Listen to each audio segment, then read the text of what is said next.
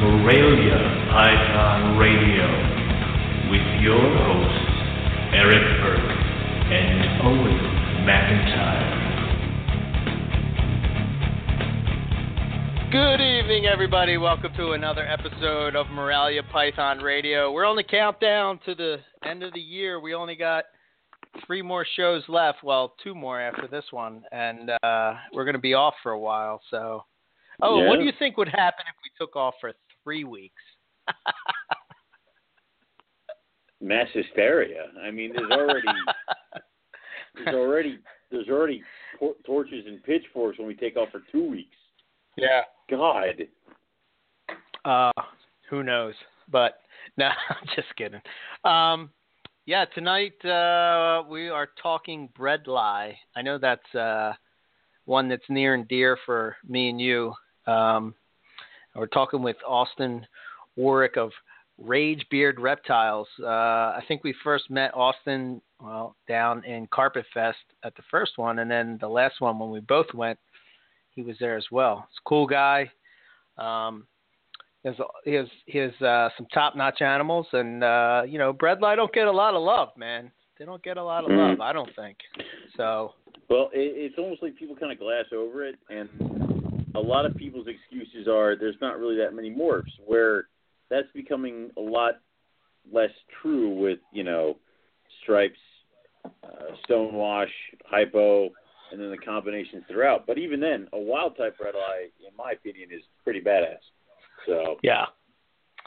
Speaking of morphs, I don't know. I know that we had talked about this a while back, but our good friend down there, Mr. Larks, he posted up a picture of another moon glow hatching out of an egg, and then he has a picture of a moon glow as the ultimate goal.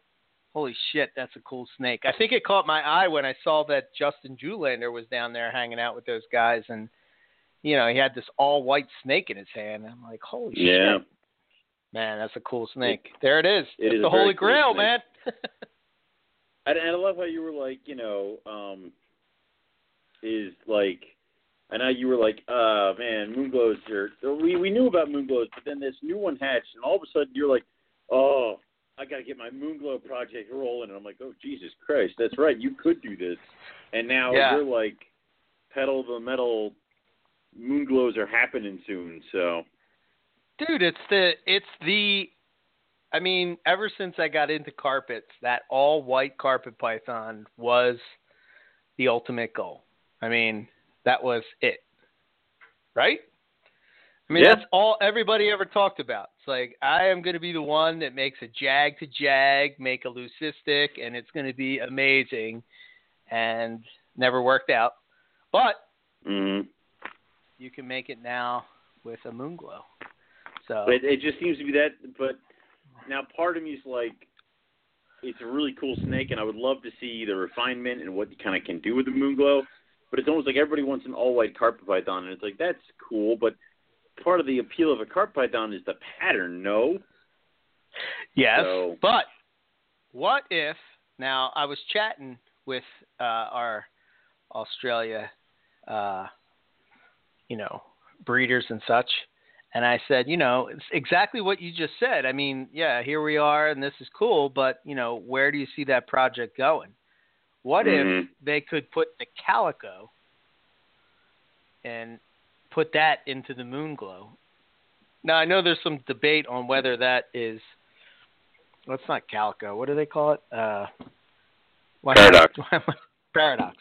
I did calico. I knew what you meant, so I was letting you roll. But, yeah. I don't want to sound like a knucklehead. But the paradox, and it would be a white snake with black spots, which would be your cow retic in a carpet version. Kinda, because doesn't the cow kind of have some other color speckles on it too? I don't think so. I think it's just black and white. All right, then never mind. So, it would be kind of cool, and I would like to see it if this black speckles came through. But it's almost like watching somebody be like, man, I got a Moonglow jag. How the fuck can you tell? So it's going to look because its exactly head's like every upside other down. Exactly, because it's wonky. Well, great. So I'm paying for neurological disorder. So, yeah. Yeah. I mean, it's almost like the project would not be in other morphs. It would only really kind of do with maybe the paradox stuff. So, yeah. I don't know, man. To see where it goes. Yeah. Who knows? You don't know until you try it, right? Yep. So I was cruising around. I just since we had the show last week on the Carpet Roundtable, and we were talking about, crosses and what do you do with all that kind of stuff. And I was watching this YouTube video, and there's a guy, and he's showing his carpet python, and he basically shows how he bred a jungle to a coastal, and he thought that was like a top-end project. So, what? Wait, yeah. Just a straight jungle to a coastal? Straight jungle to a coastal. He did the byproduct project. Like yeah. He got what we all try to avoid getting. So. Correct. And the crazy thing is like how excited he was, like thinking that this was. So I don't know. It made me take a step back and think. Number one, I don't know how you could be into a snake and then not like. I guess this is how we get these issues: is that people don't do research at all. They just get the snake and they're like, okay, yeah, that's cool. I'm gonna breed them. I had somebody. I literally had somebody from like. It was weird. I had somebody from France contact me, and I know, right? And he did it through Facebook because I had to take every message he sent me and take it over to Google Translate and translate it. So, and he was asking me about, and he called jungles the scientific Chennai or whatever it is, and he kept asking me if somebody had ever taken a jungle and crossed it to a jaguar, because that was what his project was going to be, and he wanted to be the world's first. And I'm like, do I break this poor child's heart and tell him it's been done 10 million times over? But oh man, I'm like, wow. I'm like, yeah, I do. I'm like, yeah, people have been doing that for years. Really? Yes. So, oh man, not in Europe. I'm like, what's your man's website? His name is Paul Harris. I need you to go over there and just take a look, okay? Yeah, so, take a peek. yeah. So yeah, it totally happens. You're exactly correct. People buy the animals and then they do some kind of they do 5 minutes worth of Google searching and then they're like, oh yeah, I could totally do this. No, it's never been done this before. And then you find out the reptiles article that you just read was from 98. So, no, yeah. Another. I got an email from one of the guys in Australia, Mick, and I didn't get to answer him back, but he brought up something. The other thing that we brought up on the show was the albinos being so picky, like the Darwins. Yes. And yes. he made it kind of a good point that I never really thought of, was that he said that maybe it's because we're keeping our Darwins to the hot spot is not warm enough. So he's I think if I can find his email real quick, he puts Darwin. 112. Was it 112 Fahrenheit? Gotta be Celsius. No, 40. What? Yeah, 112 degrees. Yeah, like he's keeping it the hot spot, not the ambient, but he really has no problems with neonates feeding, and it got me thinking. So we keep diamonds cooler. Why wouldn't we keep Darwins a little hotter? Maybe because I can't crank my baby rack to 112 degrees and not expect horrible things to happen.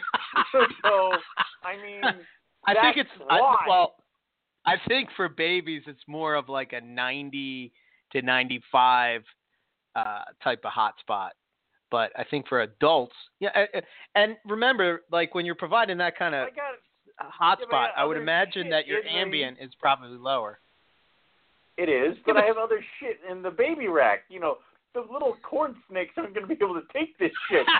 So they're going to be crispy corn snakes. Hey, oh my God! I'm going to come. It's going to be a popcorn poof. Sorry, that was. I know terrible. that everybody. Anyway. I know that here in the States that breeding Darwins has been a little tougher than say your coastals and jungles and IJs and they don't breed as fast. They take longer to mature. So I don't know. I'm just thinking that maybe that providing that heat makes them mature faster, because I know in the Complete Carpet book they talked about the diamond python syndrome and the fact that we're keeping the diamonds too warm, so it speeds up their metabolism, so to speak, and ages them prematurely. So couldn't that be happening with the Darwins as well? I don't know. Just a thought. I thought it was interesting. Okay. It is interesting. So yeah. I think it's one of those things that, like, much like the keep everything at 82 and ambient method, it would need a little bit more tweaking and experimentation before everybody tries to do it. So yeah, I'm not saying for everybody to go and do it, because remember, Please, we're God, in the United States and he's in Australia. But I'm just saying that for a guy that's produced, hundreds upon hundreds of Darwins and not had any issues, it's hard for me to argue with somebody when I've produced none. You know what I mean? Well, at least pure Darwins. But I don't know. Just a thought. I know that, up where they're from, I would believe that it's more of it's like they get monsoons and stuff that come through there. So it's like really dry and then really wet. So I don't know. Who knows? Maybe it doesn't even matter here, once they're in captivity for a while. But interesting nonetheless. So what's new with you, man? Nothing much. I put a few pairs together because the weather outside has been kind of weird and we got a lot of rain. So I wanted to see what would happen. Nothing really is happening, except I did get a lock from my jungle pair, which it's not the pretty pair of jungles, so yeah. But it's still baby jungles. It's not the pretty pair. But it's banded vetter. That's a good line, man. That is true. It is a banded vetter boy. So cut yourself short. They have some stellar black, yellow, not so much, but some stellar black. So that, and then I am gearing up for Hamburg on Saturday. In the meantime, I am trying to finish up the olive python's new cages, which I can't seem to find the damn glass tracks right now. I don't know why the hell that's being so difficult. So, yeah, you said that you're getting ready for Hamburg, and today I took a picture of that tri-stripe that you sent my way, and I just posted it over there to give you some props so that people will see it. And if you want something like it, then travel on to Hamburg. Come see me. Yeah.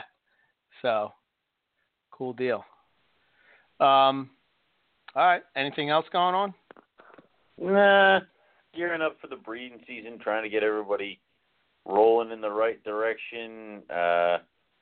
Trying to figure out what the hell we're doing over here. Trying to get some baby snakes. So that's pretty much all I got. Okay. All right. Well, you wanna get Austin on here and let's get this rolling, or what? All right. Let's do it. All right. Hey, Austin. Welcome to Python Radio. Good. How are you? I'm doing fantastic. Happy to be here with you, gentlemen. Awesome. Oh, that'll fade quickly. Anyway, so Austin, why don't we just start it with how'd you get your start into reptiles? Well, I've been fascinated with reptiles since I was a little tyke. I was allowed to get a leopard gecko whenever I was in the first grade, and I had a leopard gecko and a bearded dragon, and I always wanted snakes. I remember going out and catching garter snakes and trying to bring them inside, and my mom wasn't having it, so I had to settle for the four-legged reptile, which is cool. I like lizards too. I don't have the attention span for them now, but I like the lower maintenance snakes. But I kind of got into my teen years, and as most teens do, they get sidetracked with different things, and I forgot about reptiles. Not totally forgot about them, but they weren't in the forefront of what I was focused on. And I joined the Navy after I got out of high school, and did all my 4 years in the Navy and got out, and I had a kid, and I purchased my first house. And I remember being about 3 months into owning my first house, and my brother, he'd bought a little pastel ball python. It blew my mind, I was like, what the heck? There's there's color mutations of ball pythons. There's color mutations of these things, and like as I'm figuring that out, I have this epiphany, and it blew. I don't know what about it, but it was very profound to me. It was like, I have my own house. I can keep whatever I want. Keep whatever I want. it was a crazy thing for me. I was like, holy crap, I'm an adult. I don't know. It was kind of weird, but I got in pretty. The ball pythons drew me in. I know you're going to moan and groan, Owen, but the ball pythons are what kind of. The ball pythons are what kind of like pulled me in, and it opened my eyes to. I had no idea just how big this reptile world is. Like everything that we have in captivity, and so I got pretty hard into ball pythons for about 2 years, and I had a pretty substantial, for me, probably like about total of 15 snakes, and I bred them, and it kind of got a little lackluster for me. I felt like it was a race, and it was like not going anywhere. I kind of lost my interest in it, and I started looking in other places, like to snakes that kind of drew my interest. I had a couple red-tailed boas, and I got rid of them pretty quick. I had them for a little while. It just didn't work out. I'm not a huge boa guy. Then I purchased a Dumeril's boa from actually Bob Clark at a show, and she's still with me. I didn't get rid of her. She's a pet for now. I don't know that I want to breed her. She's really pretty. I dig her, but more of a pet than anything. They're pretty high maintenance for a snake, to be honest with you. They a lot of urates with them, but I lost my train of thought. Dang it. Anyway, I ended up getting rid of all but 2 of my ball pythons, and I had heard. I was a pretty avid listener to reptile radio, and I'm pretty sure Nick was on reptile radio a couple times, wasn't he? At least once, correct? You guys correct me if I'm wrong. Twice. I thought it was twice, yeah. But I went to NARBC Arlington, and I think it was a jobber. I don't know. I can't remember. It's bad, but I can't remember the name of the vendor. But he had this big, like 7.5 foot, 8 foot female Bredli just slung over his shoulders, and the head on this thing was the size of your palm. It's just this massive animal, and just as friendly as could be. And I held her, and I fell in love with it, like just the species. It became my white whale, And I went out and I purchased the complete carpet python, and I read that, and I ended up giving Nick a call because I figured I need to do it right. If I'm going to get into Morelia, I want to get the best of the best from the jump, because I'd already played the Noah's Ark syndrome thing, and it didn't work out for me. I lost interest, so I said I want to get something that is I don't know, just good premium stock. You know what I mean? And I purchased my first Morelia, which was my Harris line female, and she's cruising around her cage right now, looking at me. She's about 7.5 foot, 8 foot long right now, and she's a mammoth of a female, and she gave me 23 fertile eggs, and I lost 3 during incubation this year. So, but that's cool. That's a brief little deal. I got you. So, what drew you from your Noah's Ark syndrome to just carpet pythons? Like, what drew you to them? I mean, it was that female Bredli at the show. I just saw it and I was like, that's for me, man. It seemed like there's a lot more going on, you know. It was that red. I didn't even know that there was red snakes. I had no idea, you know, like this brick red, beautiful, giant snake that's got a head the size of your hand and is docile, and it kind of fascinated me, and I would like to grow my group of Bredli. I've got a rather small group of Bredli, excluding the 20 that I have, 20 hatchlings that I have, but I would like to grow it a little bit. And also, I think for me, I like a smaller collection. I feel like whenever I kind of have a little bit of ADD, and so if I get too much going on, I get overwhelmed really fast. And so I think that played a factor in it, in me thinning out my collection and actually focusing on one clade, you know, of pythons, and instead of doing the rat race that is ball pythons. Not that I hate them. I still have 2, and they're awesome. But it's the whole selective breeding aspect of Morelia for me is just where it's at. I think that slow project. It helps me stay focused. You know, it helps me not get so crazy, because we all get excited, I think, whenever you see something new. You guys talk about it all the time. But you talk to a new person that's working with something that you're not, you know, and I feel like that sometimes when you get into that Noah's Ark syndrome, that's kind of what that is, you know. You just get really amped up about something that someone else is amped up about. Mm-hmm. Yeah, no doubt. I get it a lot. That's how half the things going on here. So, yeah. I mean, that's how half the things turn up here. So, you say your collection is kind of on the smaller side. What can you give us a little bit of a brief overview of it? I've got one female Dumerose boa. I don't know any of the lineage on her at all. She's a pet. I have a pair of Brisbane Coastals. I have a pair of ball pythons, a normal that's awesome, and a pastel that's not so awesome. And then I was given a Woma python that was knocking on death's door, just not doing hot at all. I think it had to do with something like they were force feeding day geckos down its throat, and they didn't know what they were doing, and it's not anything on them. I think that they just kind of got in over their head. They won it in a raffle at a small reptile show, and so I was gifted that, and I've got that, and she's doing pretty good. That makes me want to get into Asphodeides, actually.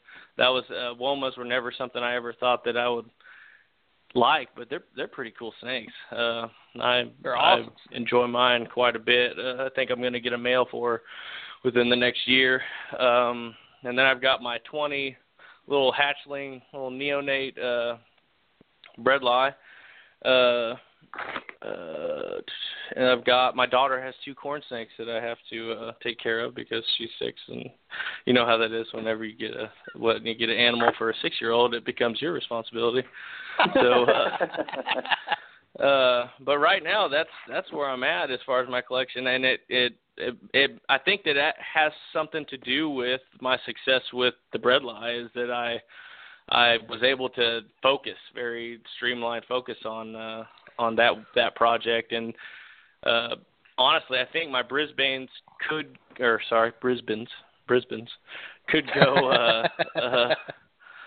My Brisbanes could go this season. They're knocking on 3.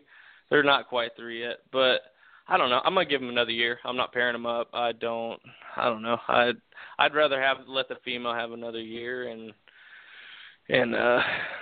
make it so that for sure she's healthy, and I know that there's no question. It's taught me a lot of patience, this hobby. I'm not a very patient guy by any stretch of the word, and this has taught me a lot of patience. It forces you to be patient. It really does. So if you're doing it right, in my opinion. Yeah, I agree. And one of the things that I thought about as far as Bredli with you is the fact that you do have a smaller collection. I think sometimes people with smaller collections are more in tune with what's going on in their collection, if that makes sense. I mean, I used to hear that a lot on Reptile Radio. You brought that up, but those guys used to talk about all the time where, somebody that has thousands of snakes or even hundreds of snakes sometimes is not really focused in on what's going on. And you'll see people come along where they have a pair and they knock it out of the park and they breed it.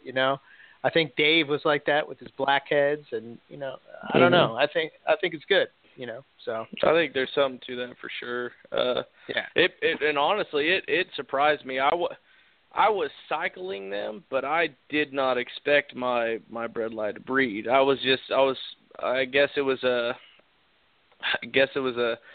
I gave him the year because my male was a little young, from what I'd been told anyway, or what I'd read on the males. They need a little bit more age, and I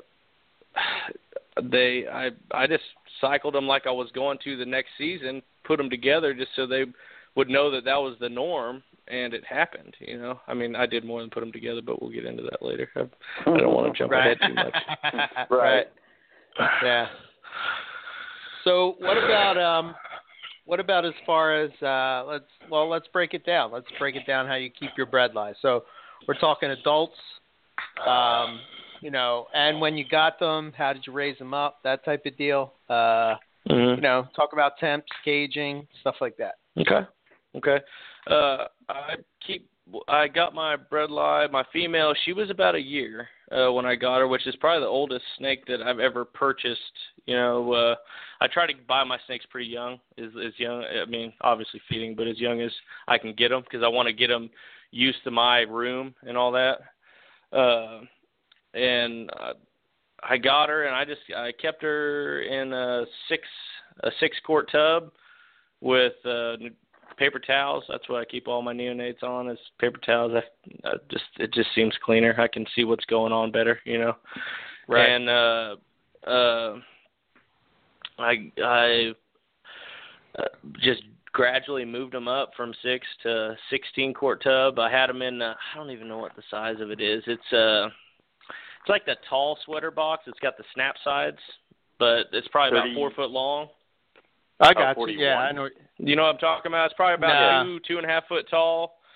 But I went and got wooden dowels, like big 1/2-inch wooden dowels, and I screwed them into the sides so they'd have perching and stuff, which I find that the Bredli like perch a lot. At least mine do. They like to perch a lot. If I give them a high area to sit, that's where they're at.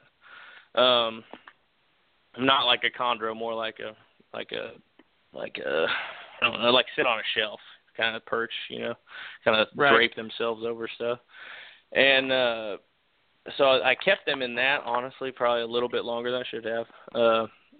But I was in process of building a cage, and I did that for both of them, the male and the female. And I was in the process of building a cage, and I ended up building my own cage out of melamine. It's this giant cage. It's 4.5 feet across or wide by 3.5 feet deep, and it's 4 foot tall. And they've got a shelf in there that's made out of oak. It's kind of a showpiece in my room. I'm never going to build a cage that big again, I'll tell you that. It's huge. But it takes up too much space. But it's cool for them. I mean, they enjoy it. And I co-have my Bredli as adults for probably 7 months out of the year. I know that some people think that that's crazy and they frown upon it, but I feed separately and all that stuff. But I don't have any issues with cohabitation as far as they're concerned. I do not cohab any of my other snakes, but they don't seem to mind it. Now, if I see the female pacing too much or anything like that, I'll pull the male out, but that doesn't really happen unless, at least that I've seen, unless she's ovulated. Pretty much, they don't seem to mind each other too much. And then once she's ovulated, I pull them until well after the eggs have hatched and she's got some meals in her, and kind of let her get a little reset, But that's how I keep them. They their temperature during the daytime, they got a hot spot of 88, and I keep my room.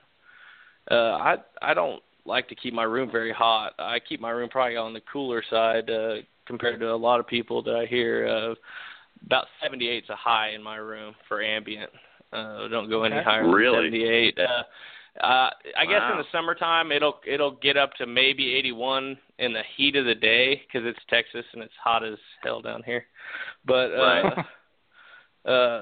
I try to keep it very cool. I feel like we keep snakes a little bit too hot. Now, when I say that, I have a hot spot. They get a hot spot for 8 to 9 hours a day, depending on the time of the season or anything like that. Definitely always give a hot spot. And I don't think that would work. For me, I don't think it would work unless I gave them a hot spot. I think that for ambient temperature, that is too cold if you're not offering a hot spot. That's just my personal opinion. But and I guess, I mean, you could argue that I guess my neighbor's listening to this. He just texted me and said, you built that cage? He helped me build that cage. Sorry. Excuse me, Doug. Oh, man. It's like how I run this radio show. Yeah, right. I got it. There you go. Yeah. Where was I? What was I talking about? Bredli. I lost my train of thought. Their various things. Hot spot. The hot spot of 88. I don't go any higher than 88 unless there's a gravid female. Then I'll crank it up to 90 because she seems to be. If I see her just sitting on the hot spot and not moving around, I'll crank it up a little bit. Or I have cranked it up. I've only got one season under my belt, so I don't want to talk like I know everything. So,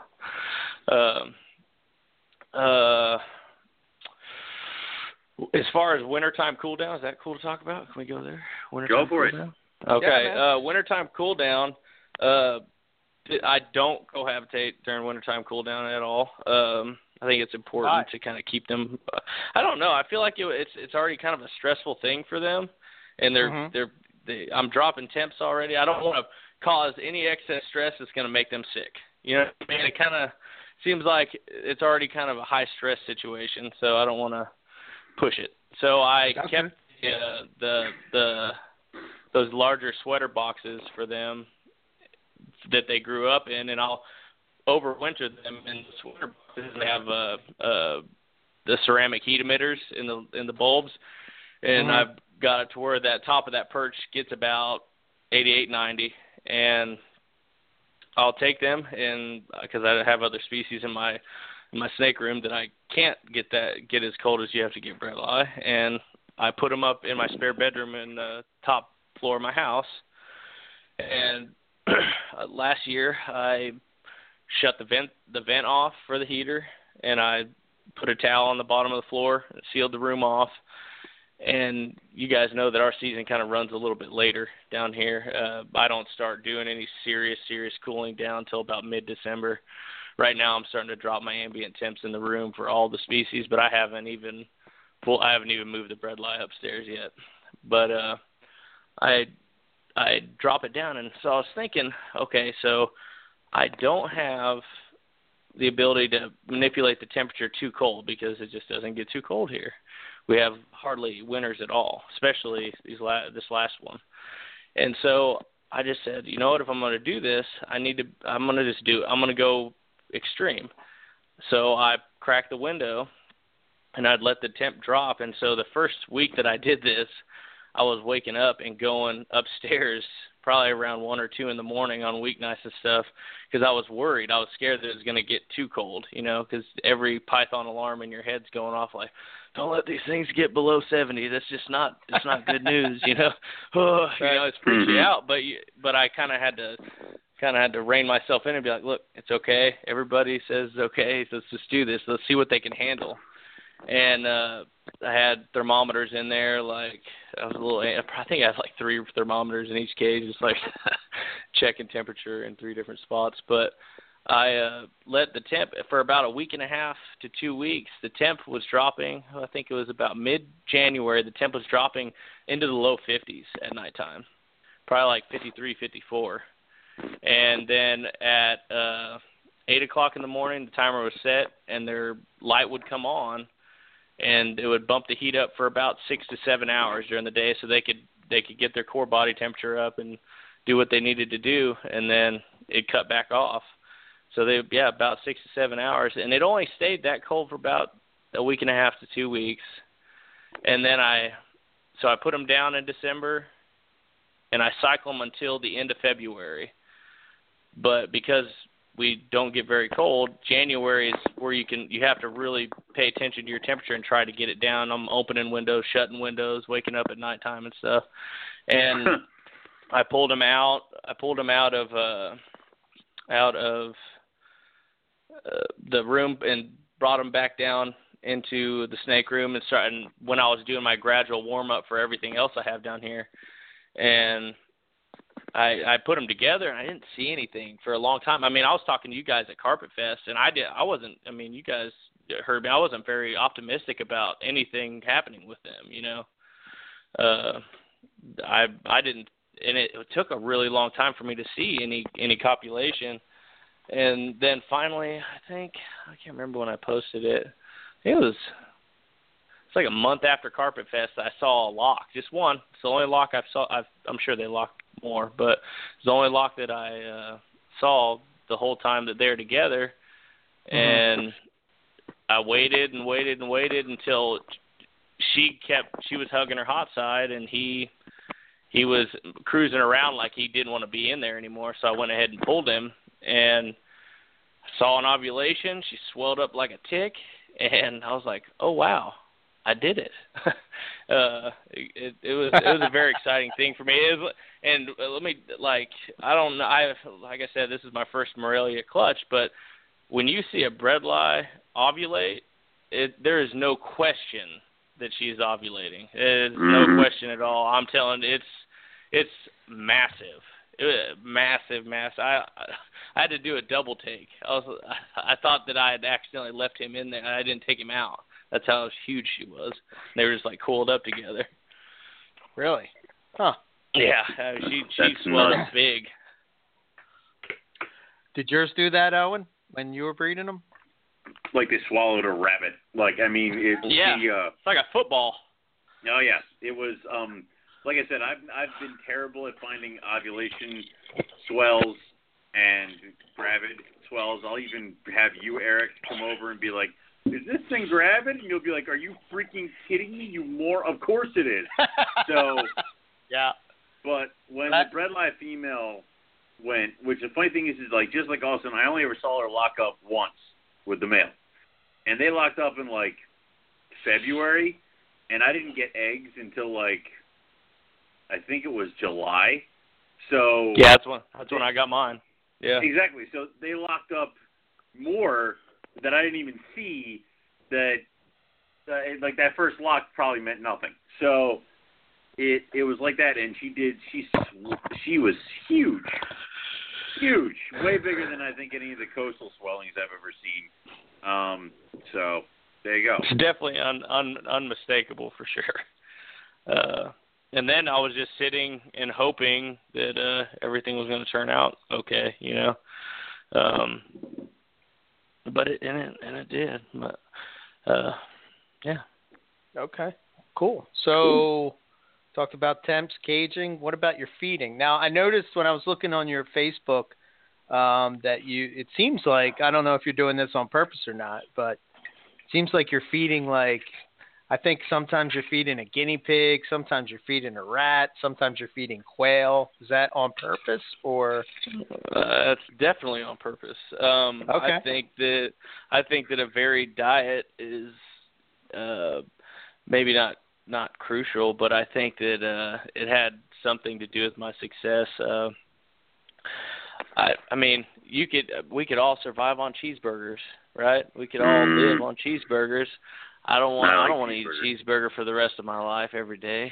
You know what I mean? I kind of put myself in their. I mean, obviously I'm anthropomorphizing, but I put myself in their perspective, and I'm like, man, there's got to be. Let me just mix this up. It's in my power to help them out and mix it up a little bit, and I'm sure each little prey item gives different nutrients, and so I figured.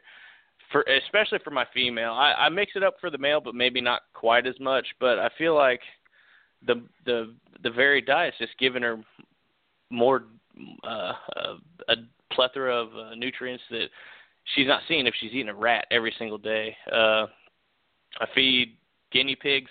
I was feeding guinea pigs pretty heavy to her through the summer pre-breeding season. Pretty heavy. I was really wanting to get her fat stores up, just in case something did happen.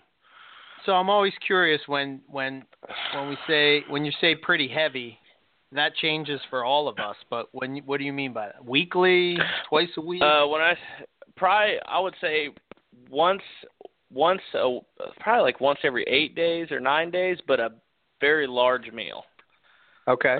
Usually I keep them on not a lean meal, but something probably about as big around as they are during post breeding and kind of the spring and stuff like that. But pre-breeding season, I was really just throwing the food to her in a large size way, maybe not quantity way. But I feed her probably once every 3 weeks on a regular schedule. But I feel like you just want to build those fat stores up. You know, it takes a lot out of them. I mean, you guys know that. When I pulled her off those eggs, she was just so it looked like death. It looked bad, you know. And I would say size for them. But like I said, I don't know as far as other carpet pythons are concerned. But these Bredli they can handle a pretty hefty meal. They can, and it doesn't take them long to digest it and turn it into crap. They're pretty quick. But, and I would say it was a size thing. What was your hot spot again? I'm sorry, I forgot what you said. The temp was. Normal hot spot's 88, and okay, probably the ambient in the cage is a little higher than the ambient in the room. So it's probably like about 80 in their cage on normal time. But while she's gravid, 90. I bumped it up to about 90. So do you notice that when you're feeding those bigger meals, she's right over to that hot spot and? Oh yeah, immediately as soon as she's done with it, and within a day and a half, you can't see it anymore. It's gone. It's quick. I think that's important especially for new people that might be getting into Bredli or just any carpet for that matter. But if you're feeding big meals, you don't necessarily have to have a higher temperature as far as your ambient goes. But I think that you need that, you know, that hot spot, you know. Yeah. So that they can digest that. So, I really believe in cycling, food cycling. I think that's important. But I was curious on like how that affected, you know, winter breeders and spring breeders, because I always thought that you want to feed them when you're coming up out of the cool down. So do you feed them then as well, like heavy meals? Well, it was a little bit of a learning curve for me. So I did the into heavy meal, and then I came out, and I was like, okay, everything I'm being told. People are saying to feed a slightly smaller meal. So after I was feeding slightly smaller meals, I can't remember who I was talking to at Carpet Fest, and they're like, feed her something a little bit bigger. And so I fed her I was feeding her medium rats before, and then I fed her two what would be extra large, is under jumbo, extra large rats, probably a week, back to back, week to week, and then on that third week she ovulated. So I think that pushes them into it or for this pair that I have. I'm pretty sure that it pushes them into it because there was nothing before that, and so I fed that first jumbo rat, and then that next week I saw a copulation, and then would be 2 weeks after that I saw ovulation. So, I mean, I would say that size. I'm definitely going to repeat that next year or this year and see what happens. It's intriguing enough to repeat and see if the same thing happens. Right. So okay. Now you said you don't winter the Bredli together. When do you do the introductions for those guys? I do introductions as soon as I start to warm up. As soon as my room downstairs, I start bumping the temp up. I'll pull them from upstairs to downstairs, and they have that giant cage. So I put them together and kind of sit in here for about an hour and make sure she doesn't get cranky because she's substantially larger than he is, and I don't want. I mean, coming out of winter, she's probably a little hungry. I don't want her to think that he might be food. So I just sit in there, and I sat here and waited for about an hour. They seemed like everything was cool, and that was it. I mean, I haven't had any problem with that, with the introduction with them at all. Now, it didn't seem like they're very interested in each other during introduction the first week or so. They kind of sat on opposite ends of the cage and all that jazz. But it seems like once you start putting the food to them, they start getting a little bit more snuggly, you know? Yep. Okay, cool. Well, I'm sure we'll get, there's a couple questions that pop into my head about the breeding anyway, but I guess we'll hit that. But what about UV? I mean, do you do anything as far as that goes? And what are your thoughts? I do. I run UV in my Bredli cage, and I run UV in my Dumeral's boa cage, actually. The UV in my Bredli cage, I think that it does enhance, but I think it's a very slight enhancement. I can tell you that you can't see it under fluorescent lighting. If you take them outside, you can tell a difference, but it's very slight in my opinion with my animals. Now, my Dumeral's boa, if I don't run UV in her cage, she looks like crap. But if I run UV in her cage and take her outside, she looks amazing. It's kind of weird. I think it plays a factor, but I don't know that it plays as much of a factor as people give it credit for, in my opinion. This is my opinion. But, right. But I'm going to continue to run. I'm going to continue to run it in my cages if that makes a difference at all. I'm not going to stop. How do you cycle it? Do you put it on a cycle or? Yeah, they have. During summer, during summer it's 12 on, 12 off, and I'll bring it down to about let's say probably close to. They probably get maybe 8 hours of daylight, or maybe 7 in the wintertime if they're lucky. I shut it off pretty early. But it's either 12 or 8. I don't do the whole gradual change. I'm not that exact. I don't have the patience to sit and figure all that out. Right. No worries. Okay.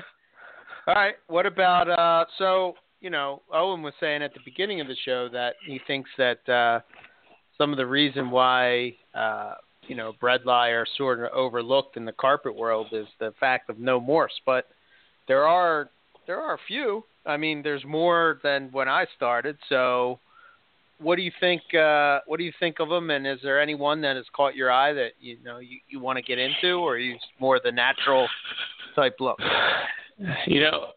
They're all in my opinion, all the Bredli morphs are amazing. I think they're all cool as hell.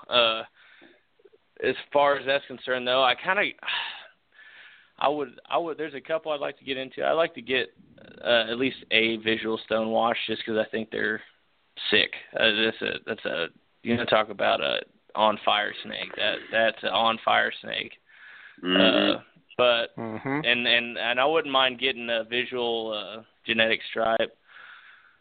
as far as the hypos are concerned, I think they're amazing. I'm not taking anything away from them. I think they're a great looking snake, but I like the natural. As far as if you're going to compare a natural Bredli to a hypo, I prefer I like the black. That's actually my goal with the project that I'm my pair. I'm wanting to do some high contrast selective breeding. I want to take the red from the fours and the high contrast that the Harris line has on the outline of the cream banding, and make some high contrast Bredli because I like that black. The Harris line has this very, very distinct black outline on the banding, and I think it's amazing. Everybody goes crazy for the fours, and I think they're beautiful snakes. Don't get me wrong, I love mine, but to me, I think that Harris line is just, as far as a natural looking Bredli, it's a beautiful example of a natural looking Bredli. And if you could make that red pop just a little bit more, and that black just be a little bit more defined, I think it would be just a stunning example of a snake. But back to morphs. So the answer is I love the morphs. I don't know that I'll ever get any. I would like to, but the selective breeding aspect of the Bredl's Python excites me more, if that makes any sense. And I'll have to agree with you about the Harris line. Having both of those lines, it's you can definitely tell the difference. And when I saw Paul's website and he had those on there, I immediately contacted Nick and said, Nick, do you have these? Because these are amazing. This is what a Bredli in the wild, at least from what I've saw, looked like. You know what I mean? It was like, I dig it. Yeah. So I'm with you. Who posted? Someone posted a really good looking wild type. Oh, who was it? It was just like 2 days ago. Dang it. Not sure. I can't remember. It was I'm gonna look it up while we're talking, but the wild type for me is just where it's at. That's what I fell in love with, so kind of that's where it's at for me. And also it kind of, the whole ball python thing kind of got me, it pulled me away from the whole morph aspect thing. Not saying I would never own one or anything like that, but it doesn't intrigue me as much. Yeah. I dig don't know. I'm kind of on the fence about morphs. I haven't taken the plunge into any Bredli morphs, but I feel myself getting pulled that direction. So maybe. Yeah. Just maybe. Maybe. Yeah. So, I have this horrible person that influences me on these things who has everything, and I talk to him every Tuesday. So, but Austin, when you, how did you take care of the eggs? Because you got the eggs, and this is your first breeding of Bredli. Was this your first breeding of carpets in general? Or Morelia? Yeah, this is my first Morelia clutch I've ever produced, yes. All right. So, speaking as a person that murdered his first Morelia clutch horribly in an incubator, were you a little nervous? Oh, yeah. So as soon as I saw ovulation, I bet you could guess who I called. I bet you could guess. Who do you think I called? Well, is he a doctor with his Texas draw and is a litn of a psychopath? No. Oh my God! Although that would have been. Is it an author on the West Coast who will keep you on the phone for at least 3 hours? Yes, that is correct. That is correct. Guy. He made me late to my lunch. He made me late back from lunch at work that day. But I was freaking out. I was freaking out a little bit, I mean, I've never produced a clutch of Bredli, and he's like, okay. He's like, you don't even know. You don't know. It may be, but just calm down. This is what you do. And I'm asking him all these questions. Nick, he just lines you out. Just boop, boop, boop, boop, boop, boop, boop, boop. And when I got off the phone with him, I was like, okay, I think I got this. It's not my first clutch of snakes, so I know how to hatch snakes. So I think I've got this, And right. Yeah, I went into it, and that doesn't mean I wasn't nervous the whole time, but it gave me a little bit more confidence.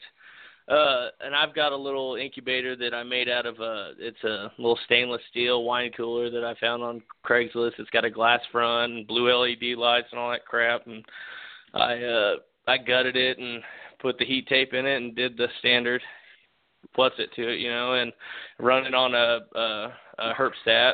And I got the eggs. I had 23 eggs. She laid 23 eggs, and so okay, this is kind of funny. This is one of the days I come into my snake room, and typically I'm in my snake room at 7:00 in the morning. But it was a weekend. It was summertime. I'm just doing my thing, and I didn't come out here till about 12, about noon. And I walk out here, and I open up the Bredli cage, and she's underneath her hide, and I'm like, uh-oh. And so something I noticed with this species, sorry, I'm getting on these all side tangents, but it's fine. They drink a lot of water when they're gravid. They do. Like a lot of water, to a point where I was noticing that she was drinking so much water that I was changing her water bowl out every second day, just changing it out, because she was like draining half of the water bowl. And it's a big dog water bowl, and probably like 12 inches across. And so I think that's very important. Can I say that? I think that water, as far as snakes are concerned, is way more important than we give it credit for, or some people give it credit for. I'm very anal retentive about changing my water bowls out. Usually, at the very least, it's if on a bad week, it's once a week, and I disinfect, I microwave. I go crazy with my water bowls because I feel like that's where, it breeds bacteria. Moisture breeds bacteria. You guys know that.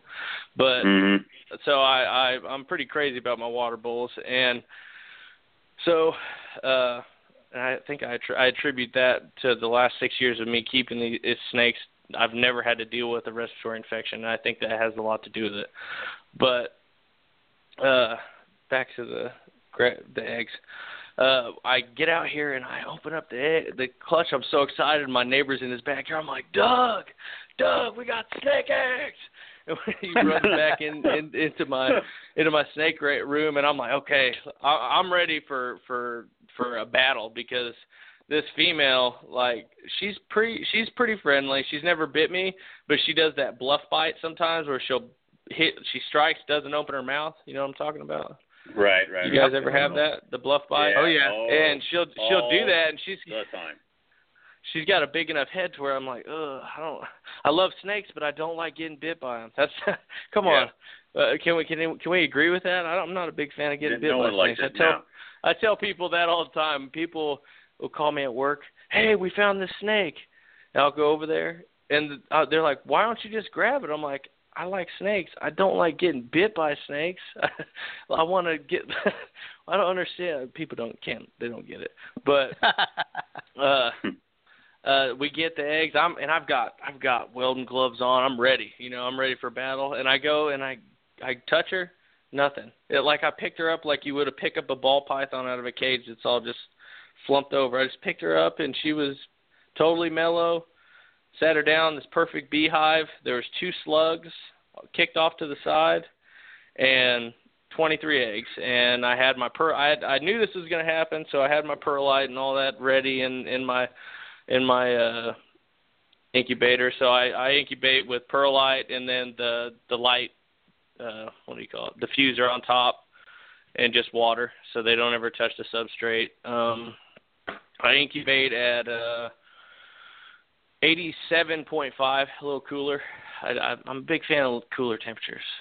I was very intrigued with your incubator experience this year, Owen, as far as forgetting that it was off. That's pretty cool, man.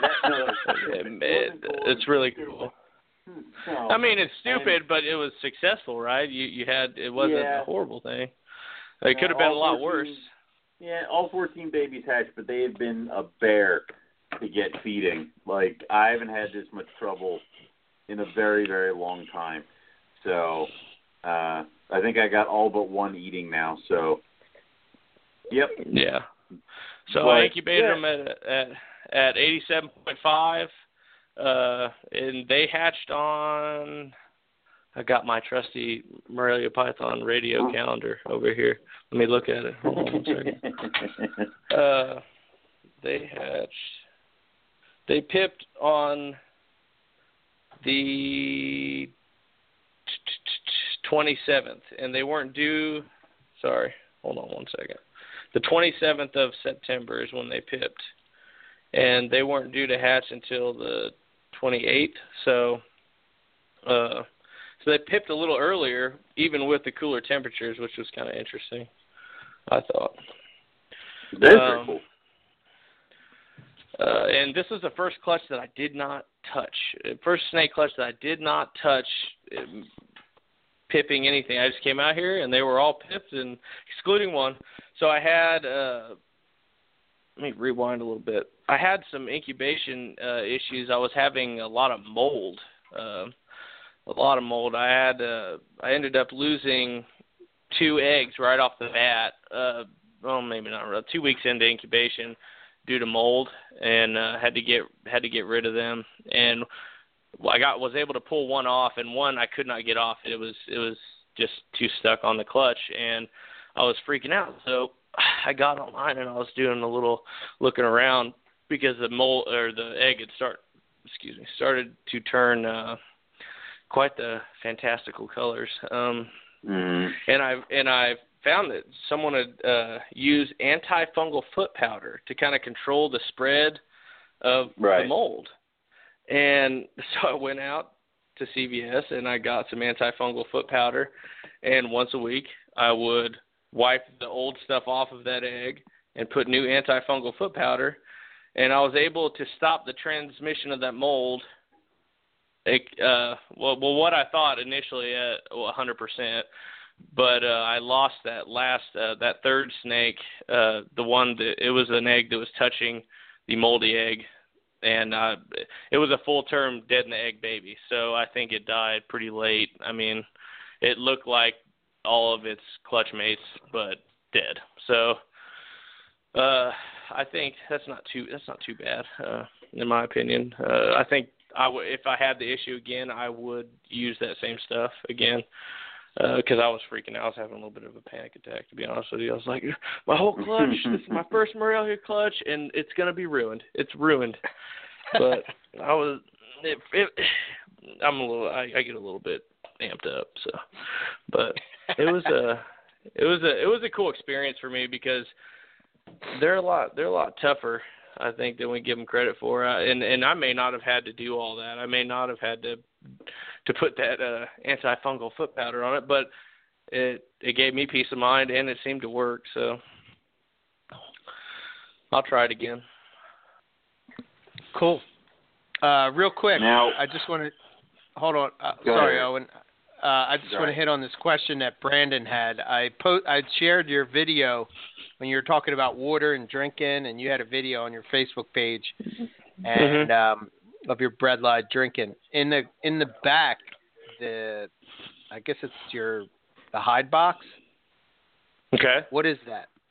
It's actually you ever seen those black plastic pre-made ponds for your backyard?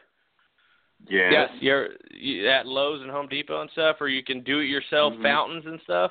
It's a do-it-yourself fountain pond thing that I just flipped over, and it works. There you go. That's what it is. Okay. Whatever. I think I want to get some of those big, cool terracotta pots and crack them in half and put them in there. I think it'll look cooler. But I've seen those before. They do look kind of cool, and someone has told me that's a good way for snakes that require a lot more humidity. You soak down the terracotta. So that makes sense. Yeah, it was one of those white lip things that I keep researching in too far into. But you're a brave man. I have no desire for that. That's because you haven't had the interaction with one of them. Come up. You mean attacking? Too. Oh, I'm coming. You know what I've decided? I've decided that I am going to use one of my snakes, the profit from one of my snakes, to come up to Northeast Carpet Fest this coming year. So Sweet. There you go. Because that's what it's about, right? The people. It's not all about the snakes. It is. It's about this. Right. It is. And now the problem is that if you come up to this East Coast, it's going to be at Eric's place, and Eric is a sissy and doesn't have white lips, so I'll have to bring you to my place so you can check out the white lips. So that's doable. So Yeah. We could do it. All good.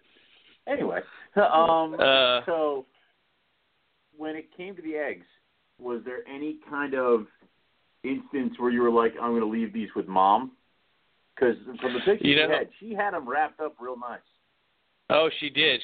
I think that she's going to be a fantastic mother, and this year I am going to do maternal with her if I'm successful in breeding them another year. So I've decided that. So for sure this year she's going to do maternal, 100%. Yep. Just because I want to. Why not? I mean, I don't know. I don't make my living off this. Is my hobby, and I do this because it interests me and it mellows me out. It's kind of my meditation, if you will. So I come out here and I zen out with my snakes once a day, and so if they make money so I can buy more snake, that's awesome. If they don't and I learn something, that's awesome too. I love this hobby. I think it kept me saying there's a story that I want to tell you guys about that I kind of left out, and I got a little too excited in the beginning of here. But big story I left out with the whole snake thing is whenever when I got out of the Navy, about 3 months after I got out of the Navy, I got a bad motorcycle accident, and I got hit by a car in an intersection, and got probably like the last 9 inches of my leg and my ankle and foot amputated on my right leg, and as you could guess, it's pretty tough stuff, man. It sends you into a pretty bad spiral as far as depression and stuff. And my snakes and my hobby and my fascination with these animals is what kept me going. It kept me wanting to stick around. I absolutely love this hobby, and you could pry it out of my cold dead hands. Is pretty much the way I feel about it. Good. I like that. That's awesome, man. Yeah.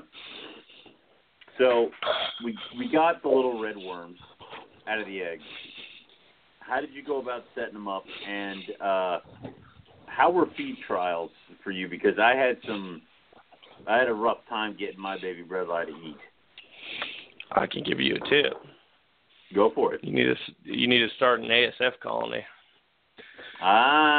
See, I had a bunch of babies and I tried feeding them dead, and it seemed like they were like afraid of the dead mouse. So I actually had to go get live hoppers, and then they all ate after that.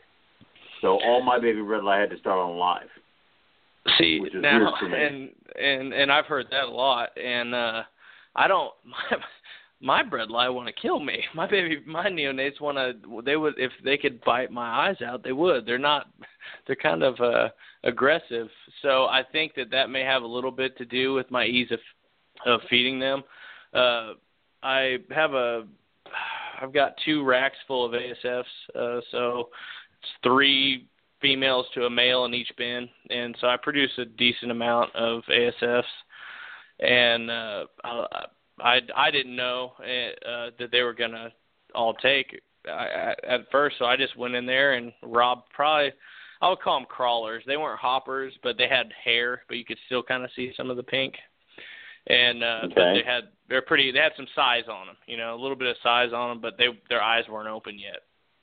And I just stuck them on some small tongs, and I had a couple that the first go around I had 16 out of the 20 eat right off the bat. Took a little tease feeding, but once they struck and coiled, it was on like Donkey Kong. It was off to the races, and then I waited another week. I didn't attempt to feed the 4 that didn't feed again, and waited another week, and then I just fed them all again. And the second go around, I got 18 out of the 20 to feed,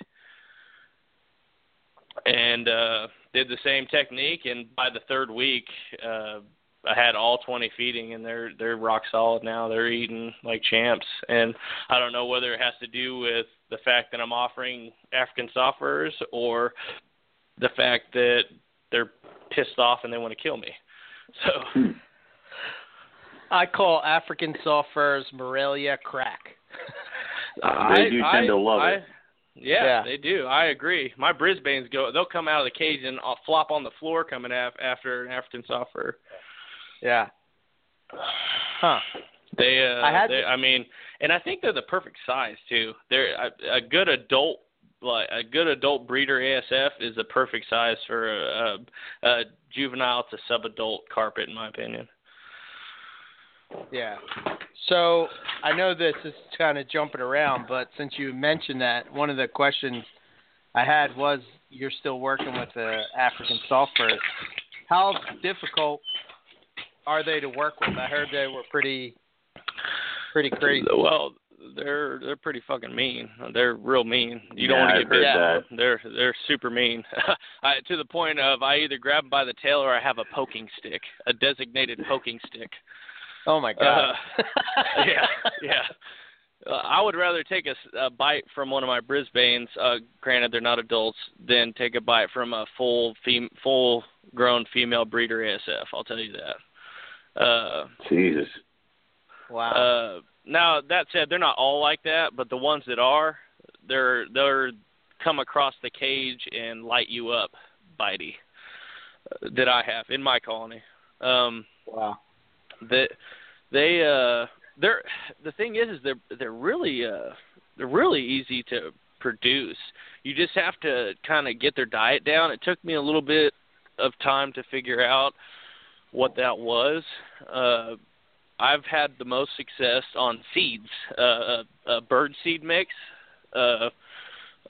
like black oil sunflower seeds and different grains and stuff for their base diet. I'll put Missouri rodent chow on their on the top so they get a decent amount of protein.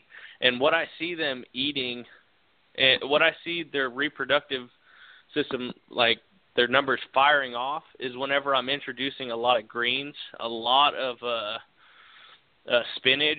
I feed them a lot of vegetables because you are what you eat, right? So I want my collection eating the good stuff, right? I mean, I don't want to just feed them some parvo dog food, and plus they're not reproductive. What I found is as soon as you stop feeding them greens, any kind of vegetation, they stop reproducing. It just stops. But as soon as you start introducing that, a couple weeks, 2-3 weeks, you'll start seeing the females swelling up, and you're like, oh, yep, you're about to have a litter. Awesome. It's kind of interesting, and that's my experience, but someone might have a magic recipe that I don't know. But I think that they require a lot more vegetation, and they don't like even the Missouri rodent diet, they just kind of nibble on. It's not a huge, they don't go through a lot of it. It's not a huge part of their diet. It's just something, I find that the breeding females will eat on it more than anything else because they're trying to replenish some of that size, but the males don't eat on it at all that I've seen anyway. Okay. So when you set up the babies and then only offer baby African soft furs? And how do you set up the babies? Doing. The babies are in 6-quart bins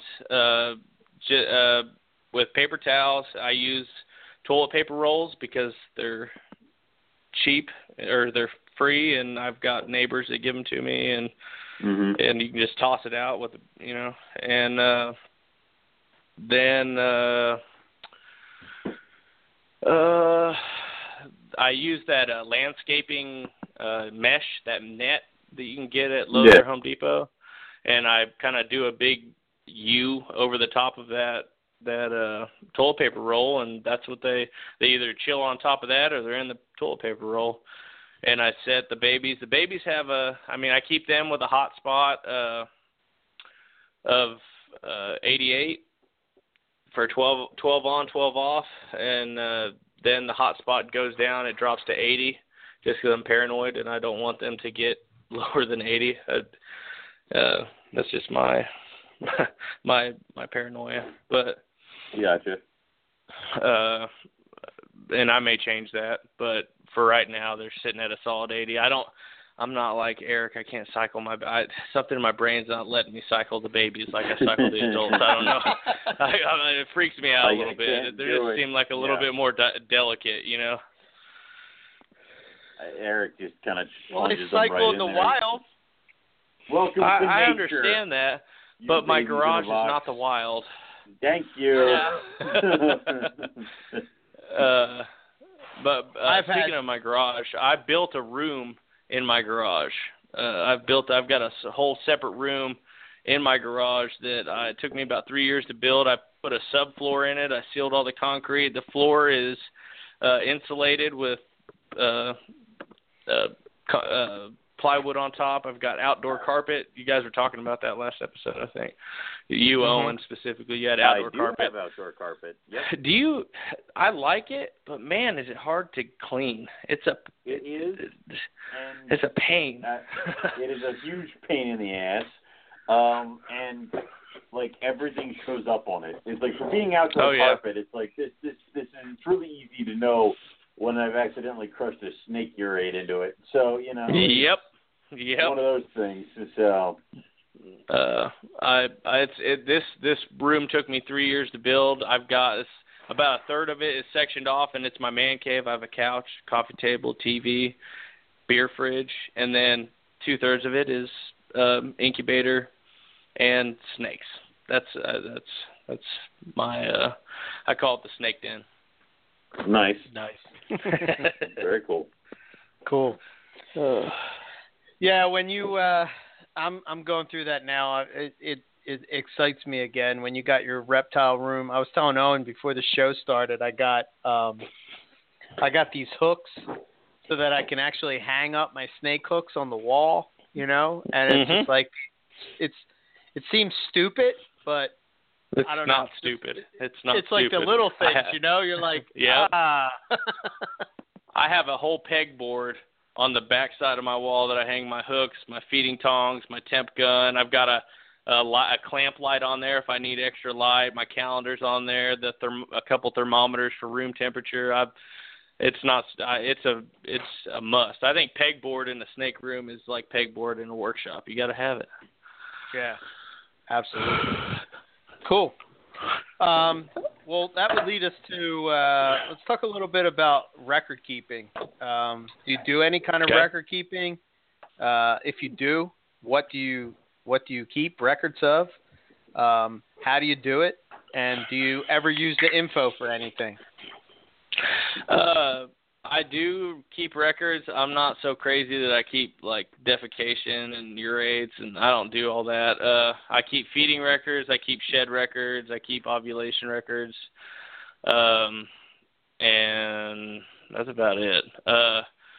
And I use Reptile Scan. I like Reptile Scan. I think that it can be a little time consuming sometimes, especially now. I didn't think that until I had this clutch, and I definitely think it could be a little time consuming. However, the main seller for Reptile Scan for me is that you can, when you sell a baby, you just print it off. You just like bloop, and you print it off. It's got a picture of the baby. You can put it in. You can put it in the package with the animal. Send it off. There's no worrying about did I get everything that they might want. No, I like that part of it. It sells it for me, and it's worth the time that it takes to do. As far as using it, I use it whenever I have problems, problem feeders, or if I use it for referencing, as far as ovulation and calendar and dates and stuff like that. But because my collection is so small, I can usually have a pretty good idea what's going on as far as who's where, as far as feeding and shed cycle and stuff like that. So yes, I use it, but it's not my end all beat all. I write a lot of stuff on my calendar. When it's important things such as problem feeders that haven't eaten for what I think to be a dangerous amount of time, things like that. But I'm pretty hardcore as far as feeding records as for the neonates. I do keep feeding records for my adults, but if I miss a feeding or if I have one that one didn't eat and I just toss it to another, sometimes I won't put it on there. That's just me being lazy, I guess. But also me being honest with y'all. So. Right. The one thing that I wanted to hit on about babies is that Bredli are kind of drab when they're hatch out. Is there anything that you've noticed that has helped you pick what your holdbacks would be or a specific look? Have you seen them progress? Well, I've seen them progress. As far as picking, I don't have any advice. That's horrible, but I don't have any advice because when I picked mine for what looked good to me. My Force male, he was pretty red already when I purchased him. Nick takes some pretty good pictures, so he represents animals pretty well. And the Harrisline female, I got her, and she was kind of a surprise. I got her because she was maybe one of two that were left in his stock that was online, and it was kind of a shot in the dark. I didn't know. I didn't know what I was getting into as far as what she would turn out like. It was my first go into Morelia, but she turned out to be really good looking. Now, as far as the babies that I have, the neonates that I have currently. What I'm looking for is not the red. I'm not looking at the red. I'm looking at the cream, the banding and the spots, and I'm looking at the amount of black that's around those and how clear that cream is. How if there's any tipping in the cream or if the cream is just cream or yellow or it's different in every Bredli, but I'm looking more at not the red. And because of the project that I've got going on.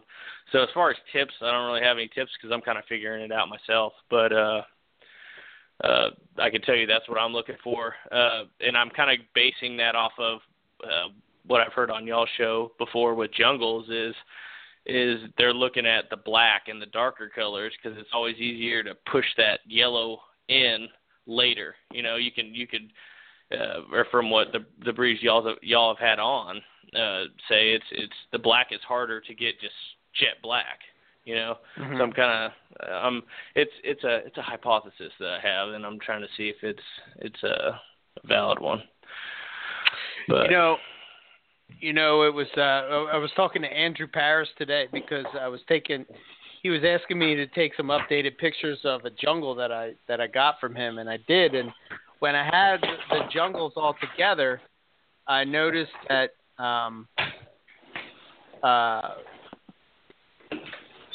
what the hell's going on? Nothing. Sorry, I'm moving. Sorry, I'm opening the door. No I apologize. No worries. So sorry, Owen. I always yell at Owen. Yeah, some horse shit. I'm not doing nothing. All right. Anyway, I was saying that when you look at the jungles side by side, they all have a different. Just the yellow is even different in them. So it got me thinking that by looking at that, you could definitely see. You could take those projects in any way that you could possibly, let me post the pictures over in the chat so you know what I'm talking about. But just the yellow. So my question would be, I wonder if you could do that with the Bredli as well. That's my question as well. Yeah. There's only one way to answer this question, and that's to breed more Bredli. So right. And that's my plan. There you go. See. But you're posting a picture in the chat, Eric? Did you say that? Yeah, he is. Yeah, I've been posting a lot of pictures in the chat. But what I'm talking about is you'll see when you look at these jungles side by side, you see the one is like really like it's the yellow is very light. Then this one is, the yellow's kind of in between, and then the last one, the yellow is very intense. So yeah, that got me thinking, like with other carpets, like just different ways you could just take a selective breeding. It's limitless, I guess, is what I'm saying. Oh yeah, and that's what's exciting about. So that's what gets me jazzed up about selective breeding is that, I mean, the amount of options that you have. I mean, you just pick a direction you want to go and stay patient and stay the course, and the chances are you're going to hit it eventually. Chances are that if you put your nose to the grindstone, you're going to hit it eventually. And that's what excites me. To me, it's more rewarding than not to take anything away from morphs, but it's more rewarding than the instant gratification that you get from producing morphs. So, yeah. Yeah. Cool. I'm with you. So let's kind of step away from Bredli real quick. Okay. And I figured you were going to be doing that. You thought correctly. And I would be the one to do it. So let's go to Brisbane. But you don't have them, but okay. Shut up. Shut up.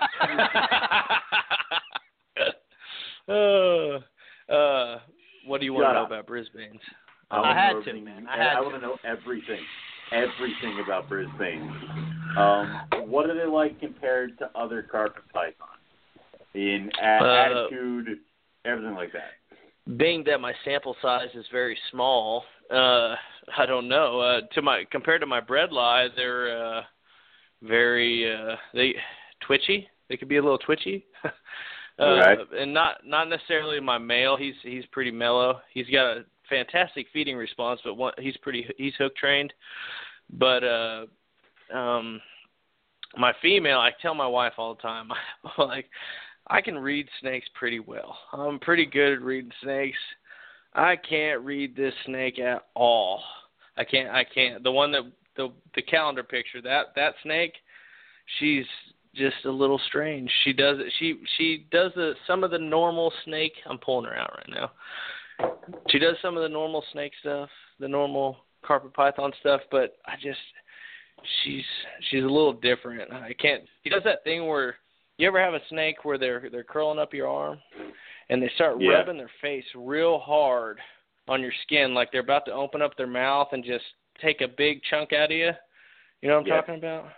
Yep. Yeah, she does that a lot, but she never takes a chunk out of me. But I'm always like, come on, don't bite me. Come on, I'll get the snake hook. Don't do it. But what I could say is once you kind of get them out of the cage and get them knowing that you're cool, and they need to be fed.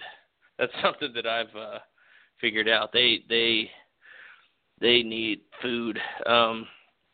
As far as they're hungry all the time. Mine are anyway, and they love their ASFs. Their color is interesting. They're variable, very variable. My male looks nothing like my female as far as color is concerned. Now pattern, yeah, but color, my male is much brighter. But he also doesn't have the iridescence that she has. Okay. And they're going through right now. They've gotten out of that juvenile / sub-adult mode, and they're turning that food into size real quick. They've jumped up in size. I think they're about 2.5. Yeah, they're about 2.5 right now. They're 14. They're 14 models, so they're turning this food into size in a way that the Bredli never did. And when people say that they're larger, I believe it for sure. They have the capability of getting larger. I believe it. Awesome. What else? What do you want to know about them? Give me a specific question.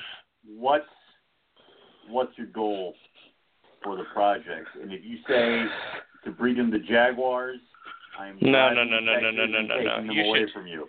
You should know better than to ask me that question. I do. I'm just saying. No, I'm breeding them to each other, and okay. So with the male, you've seen pictures of my male, haven't you? Yeah. I'll post a picture of him, or a younger picture. I'll put it on the chat real quick. But he's really, really bright. Nick sent him to me, and he highly recommended that snake. And so when Nick highly recommends something, you typically say, okay. And you typically do that, yeah. And so, hold on, I'm going to pull this up real quick. Sorry. All right. He when I got them, they were about, I want to say they're about 8 months old. I had to do the whole payment plan deal. But when I got them, they were about 8 months old, and they kind of looked like your typical coastal, kind of drab. There wasn't anything crazy special about them. I was excited because I knew what they were, but as far as visually, there wasn't anything to a point where you're like, dang.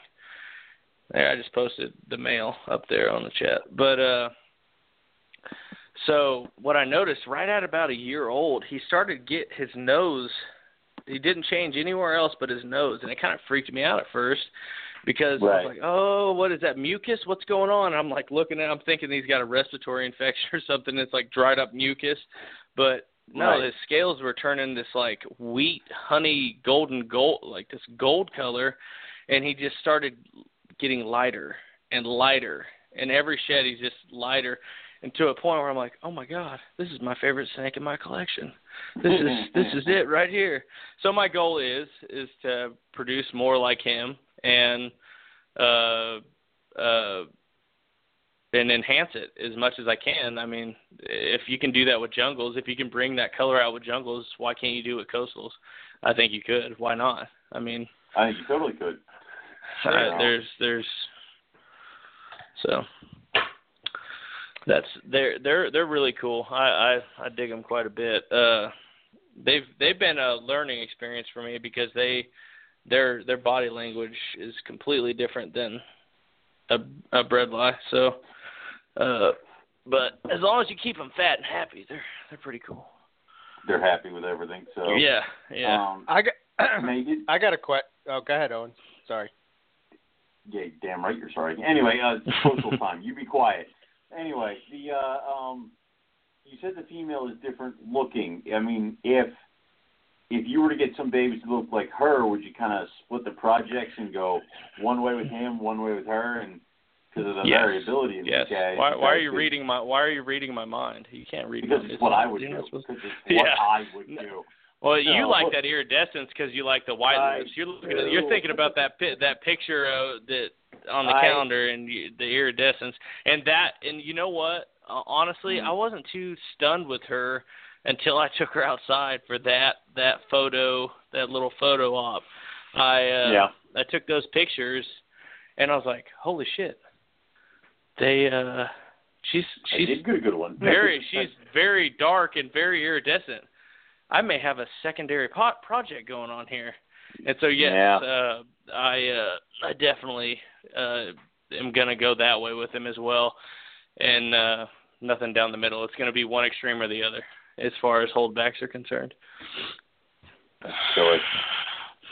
right. Eric. So my question was going to be, have you thought about what's going to be your approach with breeding these guys?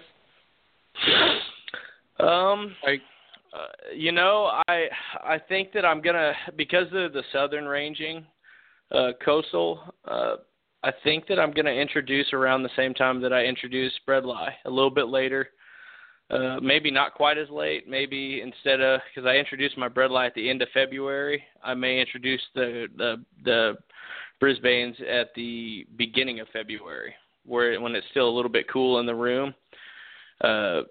And it's just a theory that I have, and it may not work, and I may fail epically. But I have a thing for the whole spring breeders thing. I think that's where my collection's going to start moving, or not continue moving, because I guess southern ranging coastals, you could they're kind of late winter breeders, right? You could use it theoretically. They'd be like a late winter breeder, right? Yeah.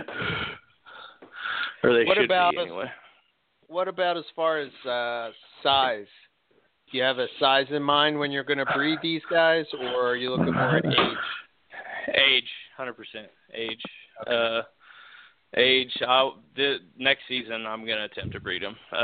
They're, in my opinion, they're probably at breeding size now, but I don't feel that they're at breeding age. I think age is a lot more important. In my opinion, age is more important as far as the female is concerned, not the male, but the female. I'd agree. It freaks me out. And I know it happens, and I'm not saying anything against anybody that it happens to, and I know that it can happen for other reasons, but egg binding scares the shit out of me. It's scary. It's scary. Well, like I would hate to lose a female to egg binding. It would crush me. It would crush me, you know, and especially a giant 2-year-old python that I could have waited an extra year and maybe prevented that from happening. So that's where I'm at. That's why age is more important to me. I think that the maturity of the reproductive system is plays a heavier factor than their size. Yeah. Yeah, I would agree. Cool. So I guess the only other question, so these coastals are supposedly, from everything that we've heard, they get huge. Are you gearing towards that way? Do you see them growing up that way? You don't have other coastals to compare to, right? I don't have any other coastals to compare to. However, that tri-stripe looked really nice, but someone could help you with that. Yeah, I bet you could. If they're gonna get big, I'll let them get big. I'm not gonna overfeed them or anything like that. I'm not gonna push them to get big. But if their size is dictating the size of food that I'm gonna give them, I'm gonna give them the size of food they can handle. I'm not gonna pump them with it. But if I have a female that is pre-breeding season and she can handle a large guinea pig, I'm gonna give it to her. And I'll give her the cage space to deal with that. But then that's the benefit of having a small collection.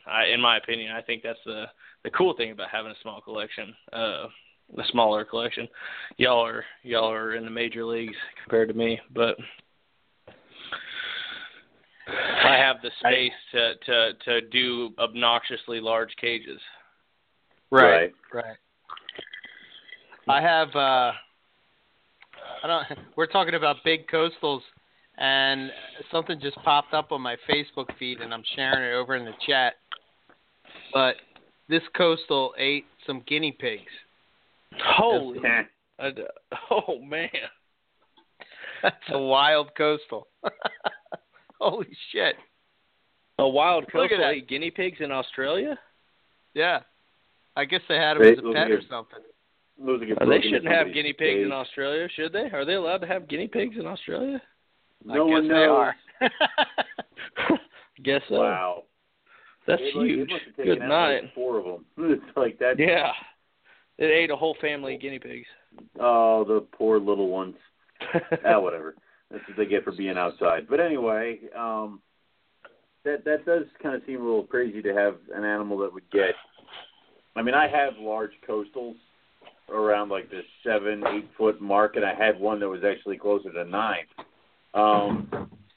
With those animals getting that big is going to come larger clutches. So would you kind of try to keep them on the smaller side so you wouldn't be dealing with like clutches in the 40s? Or are you going to take all 40 Brisbane babies?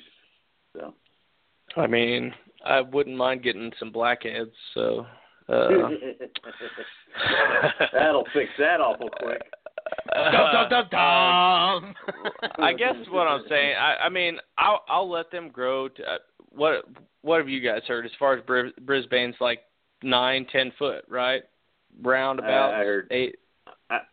I've heard 9-10 foot, which means I'm pretty sure 8 is going to be fine. Yeah, exactly. 8 is so you're talking a little bit bigger than the female Bredli that I currently have, and I'm totally okay with that. Honestly, I can deal with an 8 foot long snake. Now if we're talking 8 foot and morbidly obese, then no. Mm-hmm. But I like to keep my stuff pretty trimmed. I try not to overfeed, and that's part of the whole very varied feeding. I think that feeding a big old fat rat every single feeding, you're just adding to that fat intake. Now you take a quail, which has less fat, or something smaller, or ASF, for instance, that doesn't have a lot of fat, and they just get that protein, and they're not getting the fatty liver and all that craziness, you know. So I guess what I'm trying to say is I don't want to power feed, but if they're going to get 10 foot, that'd be pretty cool to have a 10-foot coastal, right? If it's healthy and lean and good looking. Hell yeah! Now, but you know. That's going to be I would love bigger cage. I would love it. Huge melamine cage. So. No. That'll be an animal plastics cage. I will not be building that cage. Can you imagine the head on a 10-foot coastal? How impressive that would be. Oh, it dude. It was. That's beautiful. Oh yeah, you had a girl that was about that. Was she 10 foot? Sophie? It was 9 Sophie, and a right? Sophie, and she was 9. When she died, I measured her, and she was 9.5. Damn, that had to broken your heart, man. That sucks. Oh, killer. But that sucks. She was. That's what, like, a bunch of people posted up. I think it was like a thread where we were like, "What's your biggest clutch?" And I totally missed it until I got tagged in it by several people. So it was one of those, and it did break my heart. But you know what? I got her daughter. And I know several people that have offspring from her, so I'm, like, watching and waiting for them to, like, breed, because I want to see if any of them can get, like, monstrous in size, get, like, huge. So. Yeah. Hey, I want to give props where props are due.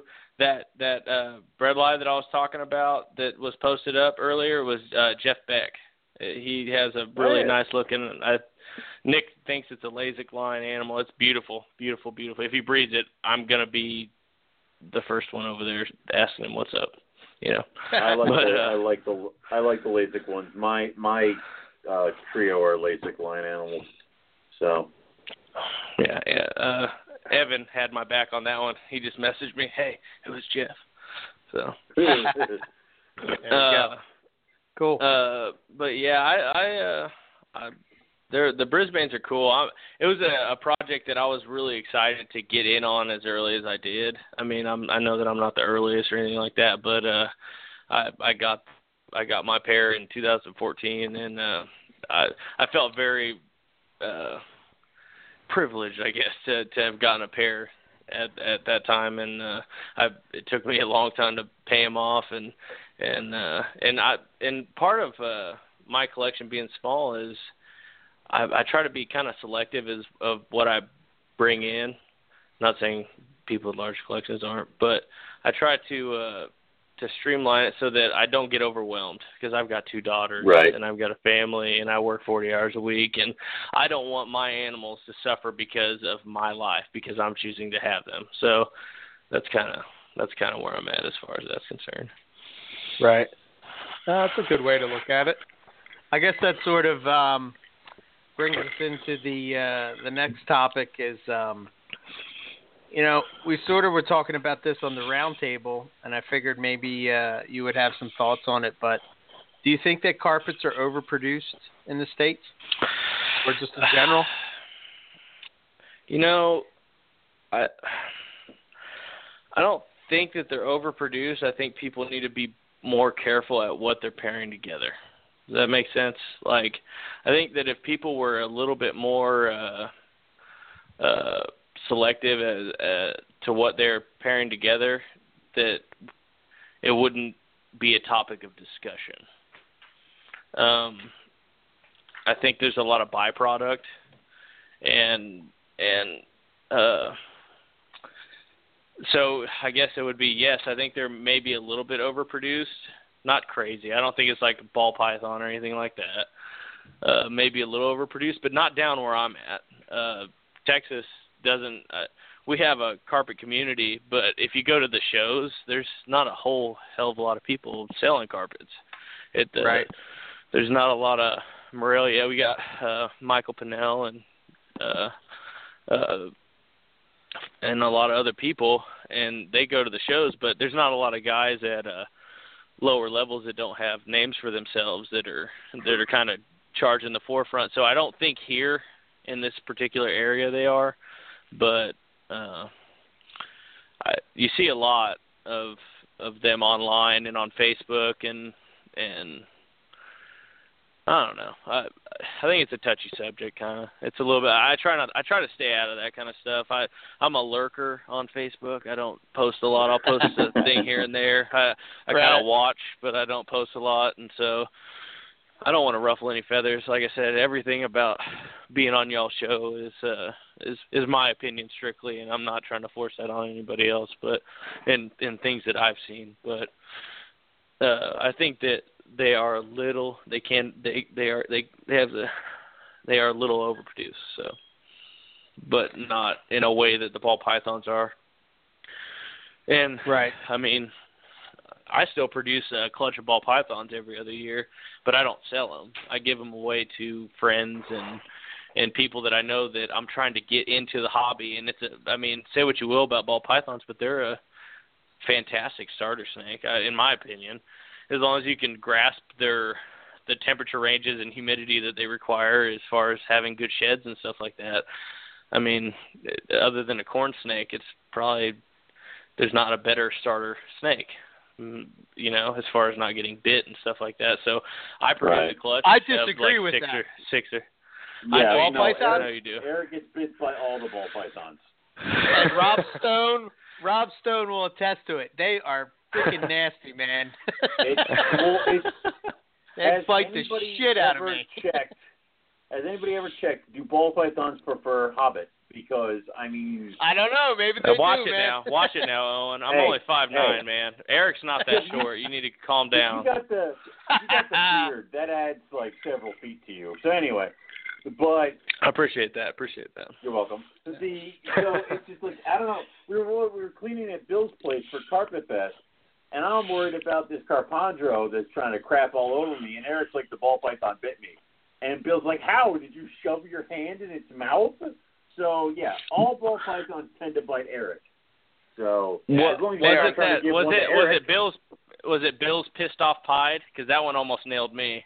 Was it the pied? pied? It's probably. Yeah. That thing. I don't think that's a ball python thing. I think that's an animal thing. That thing is crazy. That thing is mean, dude. No, but I have some ball pythons, and dude, I'm telling you, man, they are they're vicious. I mean, I have carpet. Mine are babies, man. Mine are babies.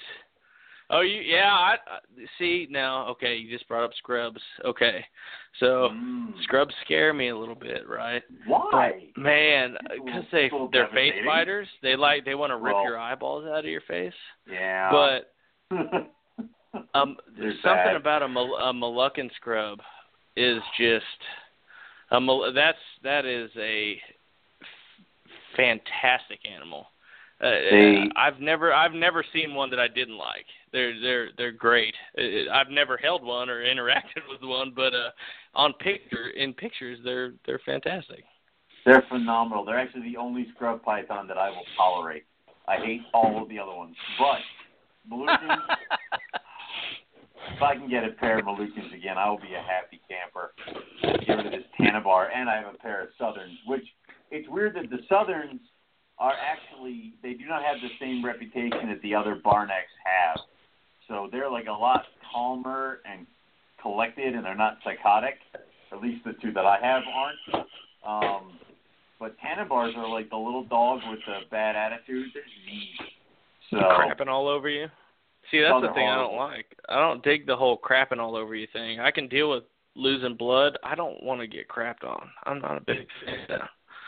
No, it's not happy. I mean, they really kind of ruins the day. That's why you save those cages for last, because if it happened first and you still had a bunch of cleaning to do, I'd be furious. When I had a lot of scrubs, I did them on a separate day, because I almost treated them like they were venomous, because I had to be in that state of mind. You know what I mean? Hell yeah. Yeah. When I'm in carpet python mode, my carpets don't bother me at all. It's just boom, boom, boom, boom, boom, boom, boom, And I think I have two of them that are probably like, no matter what, they're coming out to bite me. But I know that, so I'm prepared. And they're a male, so in my collection, they're probably like maybe 4 foot if they're lucky. And so 2 foot. It's a low blow. Yeah, right? It's a low blow. Yeah, I know. Maybe 1.5 feet. I don't know. But when you would deal with those scrubs, man, I've said this a bunch of times on the show, but God damn, they would be crawling up the window, wrapped in the blinds. You got 2 snake hooks going. Meanwhile, it's pissing on one end, it's biting you on the other. I'm like, what the hell am I doing this for? Like, what?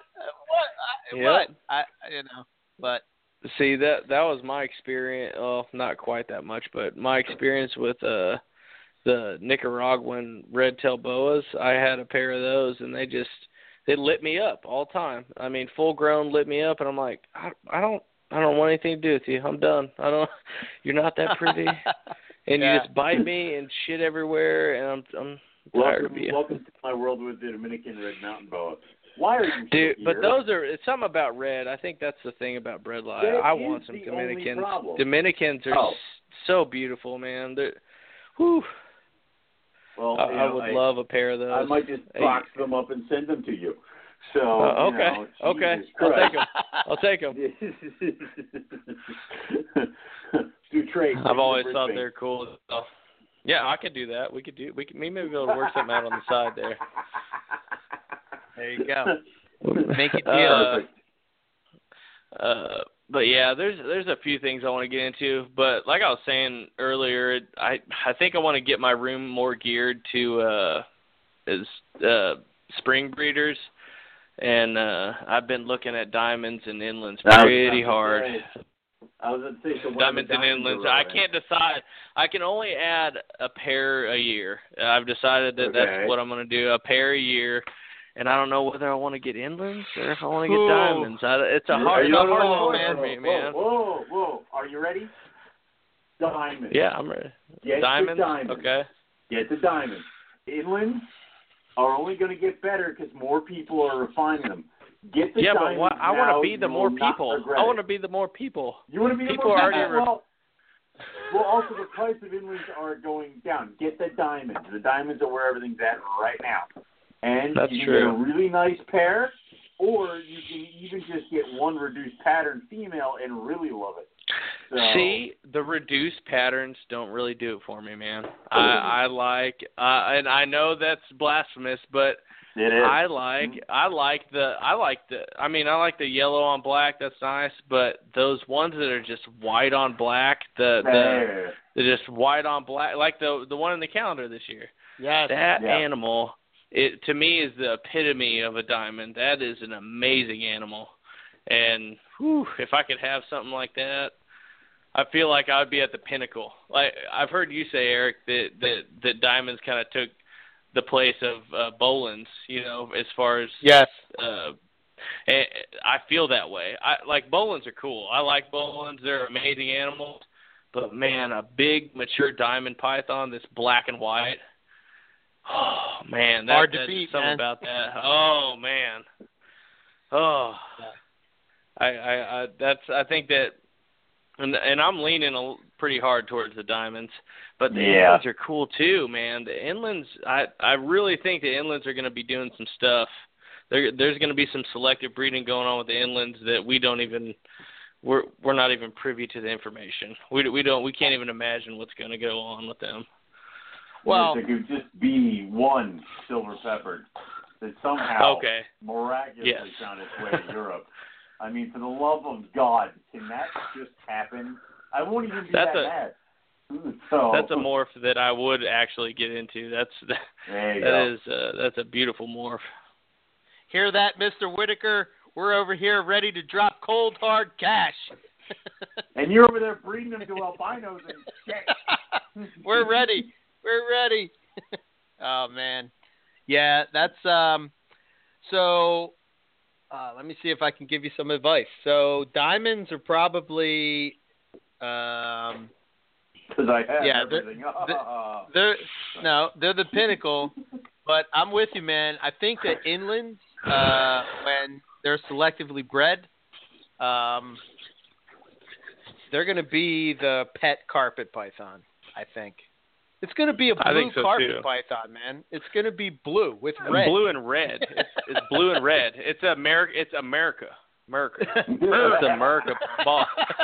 Oh, God. We need to call it the Merca carpet python. They already do that with tegus. Like, there's an American tegu. That was sad, and that's not good. That's not. Yeah. No, that's not good. The difference is this will actually be blue and red. And not just like brown. Yeah. Like brown and pink. Yeah. Yeah.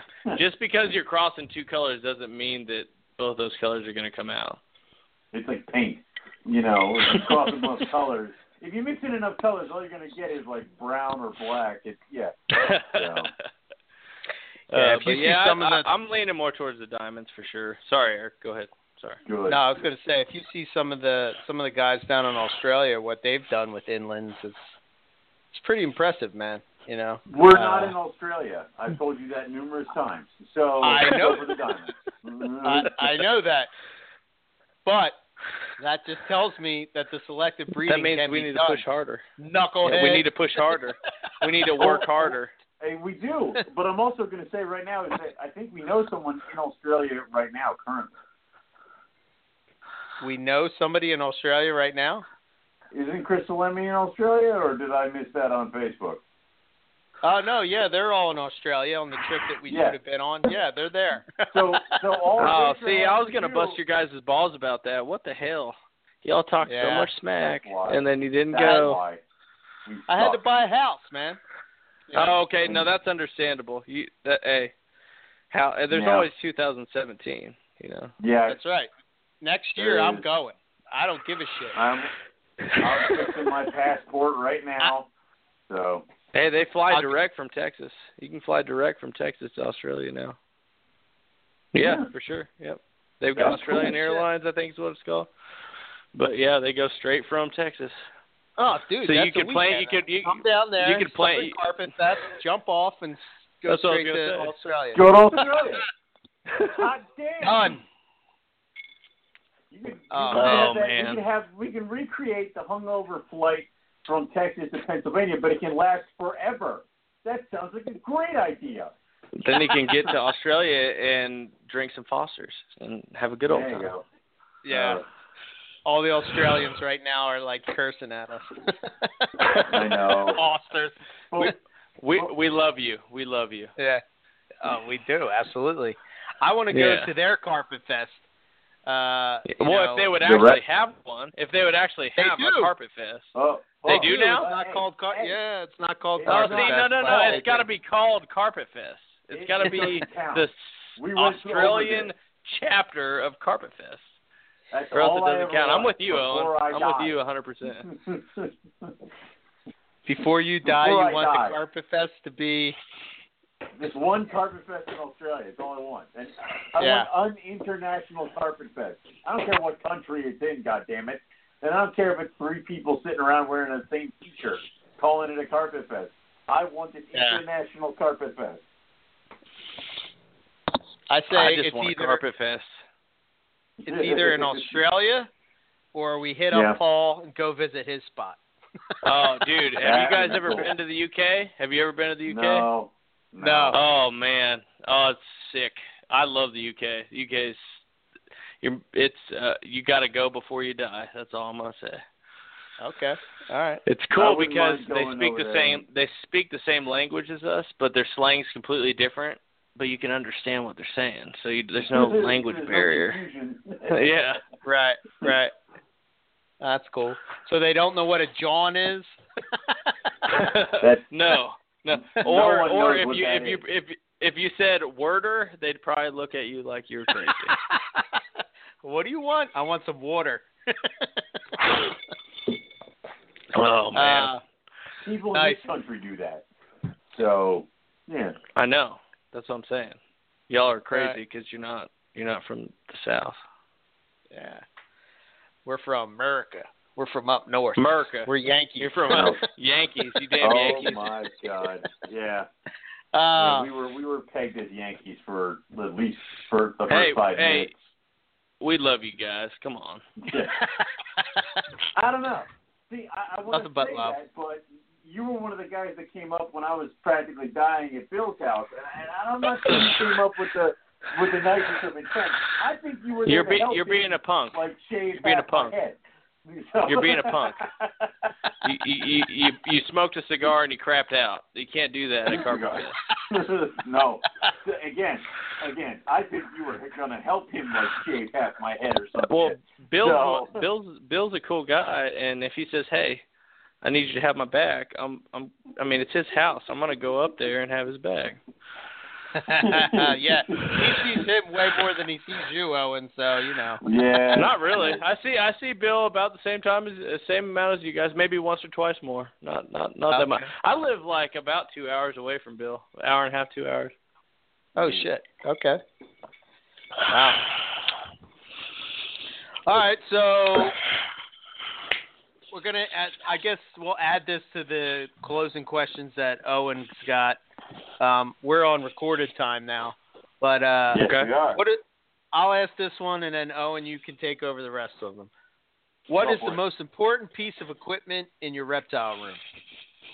The hands down most important piece of equipment in my reptile room is my split HVAC system that you were talking about last week. I have one in my reptile room. It allows me to climate control my room within about a degree, and without it I would not have a reptile room, so that is the single most important piece of equipment. Okay. Cool. Very cool. All right. So the closing questions would be, if you could have any reptile without any limitations of law or price, what would it be and why? That's an impossible question, guys. Do you know that? That's an impossible question. Yes, we do. That's why we ask. It's why we make you do it. Without question of law, probably a marine iguana and or a Galapagos tortoise. Those two are like a marine iguana is just a sick looking animal. It looks like Godzilla. Yeah. I mean, come on, and a Galapagos tortoise just because they are old and awesome. Cool. All right. So if you could go herping anywhere in the world, where would you go and what would you be hoping to find? So I'm not going to give the obvious answer, which is Australia. So it's a close second for me. But I really would like to go to Madagascar and go herping for, what is it, Sanzania madagascarensis, the tree boa, the Madagascar tree boa. I would like to have those in my collection at some point, and as well as the Dumeril's boa, just because they're awesome. And like I said, I don't know that I have any intent on breeding mine, but they're really, really cool animals. They're pretty badass. Cool. So, do you want to check out your Facebook, website, email real fast, where somebody can get a hold of you if they want to inquire about some Bredli or some of the other stuff you got going on? Yes. The easiest way to get a hold of me is on Facebook at Rage Beard Reptiles. That's my page. I respond pretty quick to messages. I do not have a website. I know I'm falling short, but that's going to be coming within the next year. Yeah, that's the Facebook's the easiest way to contact me as far as animals are concerned. I would like to give a shout out to my Southern Carpet Fest folks.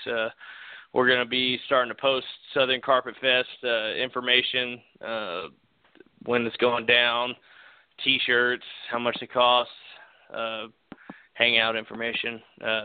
Pretty soon, me and Bill and Evan and some of the guys are going to get together and get that all worked out. But I definitely, if you're in Texas or the surrounding states, it's worth coming to and seeing some of the local community because they're great guys and they've made it for I have reptile friends, but because I did not have reptile friends years ago. So it's a pretty cool deal.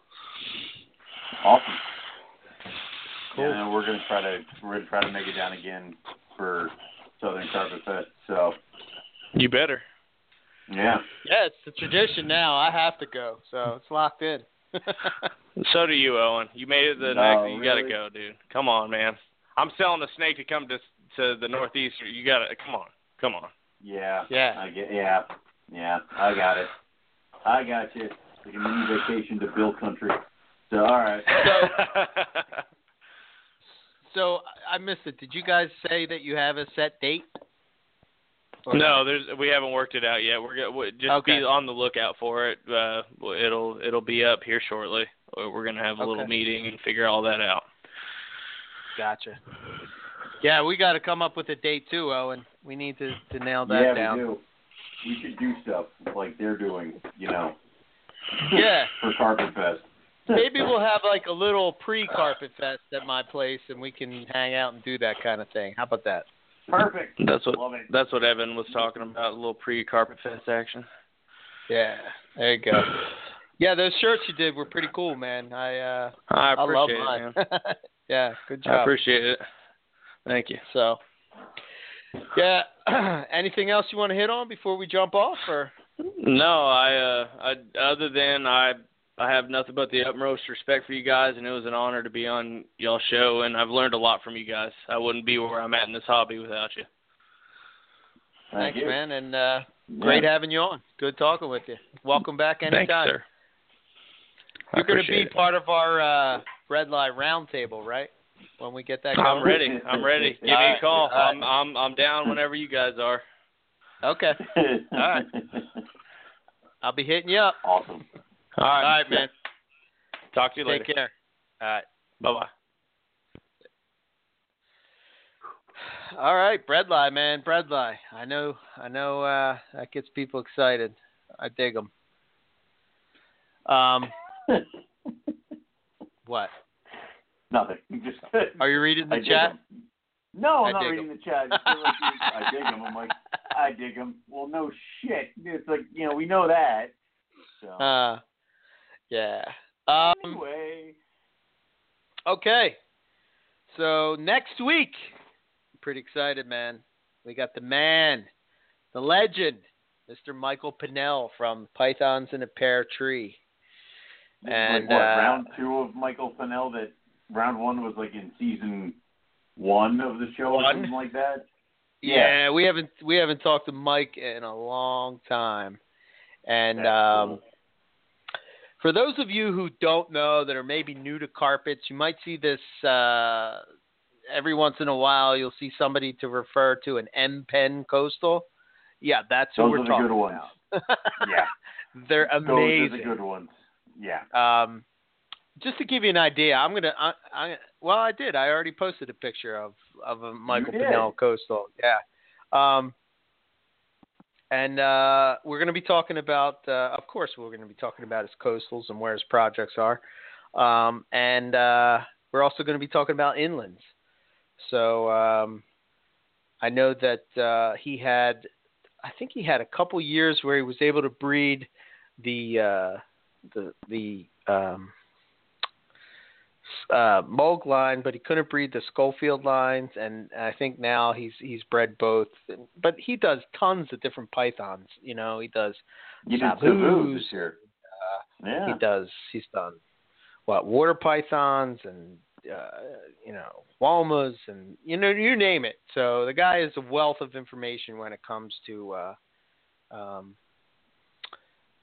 pythons, and carpets are kind of, when I think of him, I think of carpets and coastals, and just what he's done with coastal carpets just kind of, gave me hope that you could selectively breed them like you could selectively breed jungles, if that makes, you know what I mean? So yeah, I'm looking forward to them. And then right after that, we got one more show, it's the holiday show, and then we're off. So I think that was Jim threatened to call because he's like, is the holiday show yet? I'm like, no, Dad. He goes, you're lying to me. I'm going to call in. I'm going to ask, is this a holiday show? And if it's not, I'm going to hang up. And I'm like, what? No, please don't do this. Please don't do that. So. Yeah, Mr. Stone, please send a memo to Mr. Morgantown and let him know that the holiday show will be coming up, not this week, but the following week. So, yeah, whatever. Cool. Let's see what else. Well, I guess that's all we got as far as that goes. Morelia Python Radio. You can check us out on MoreliaPythonRadio.com. A couple people were asking me. I got a couple messages about what kind of app to use for getting the podcast. So if you have an iPhone, use the podcast app. Go look up Morelia Python Radio, and then just subscribe, and you'll get the show every week in your feed. If you have a Android, you can use an app called Beyond Pod. And the only reason I say that one is because it's free. Some of the other ones you have to pay for, but that one's free. Do the same exact thing. Just type in Morelia Python Radio after you download it, and it'll be right there in your feed, and you can subscribe to it. And every Tuesday night, Wednesday morning, it'll show up in your feed. So that's how you can do it if you want to subscribe to the show. You could also listen to the show.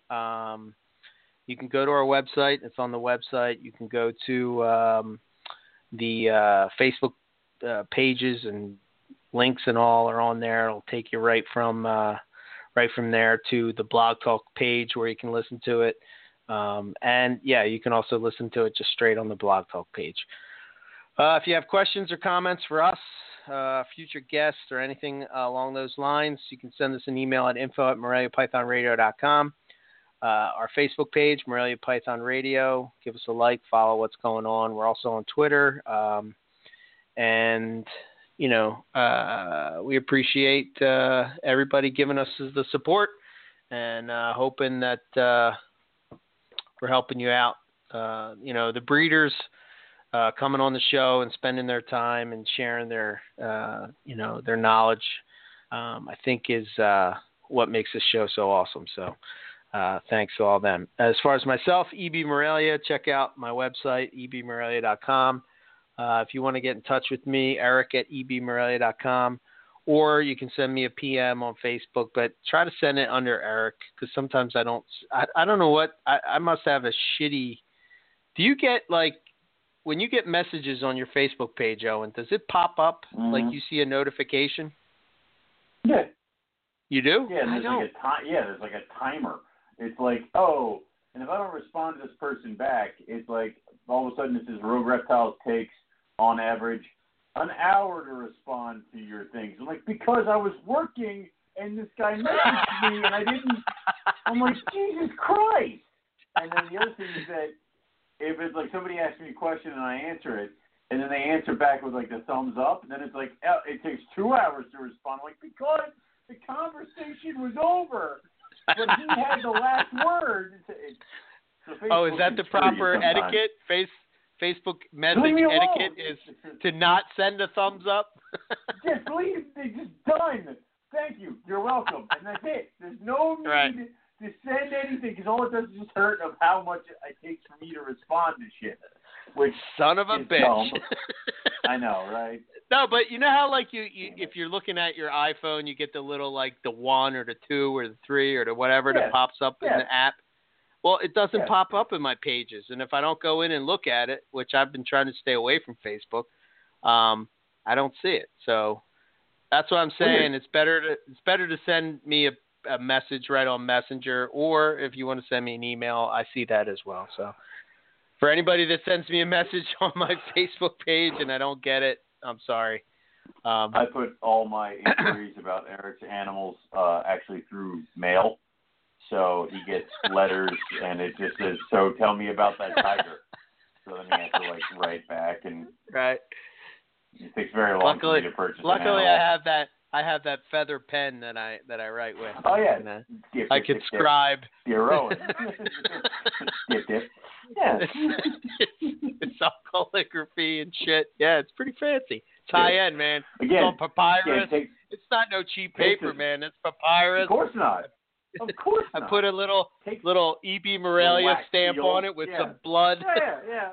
Good. Takes months for us to decide if we're going to buy a carpet from each other. Months. Yes. Yep. Dear Owen. Yes. I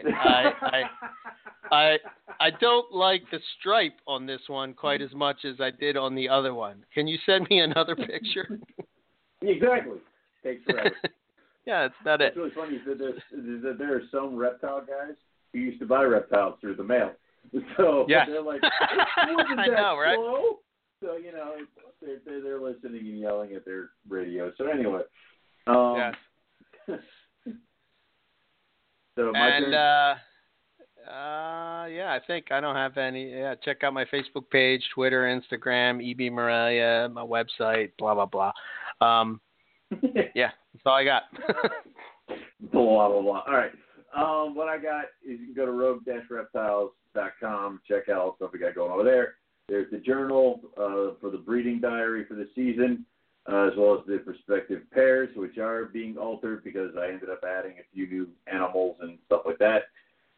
You can also check out lineage information over there and babies that we have for sale.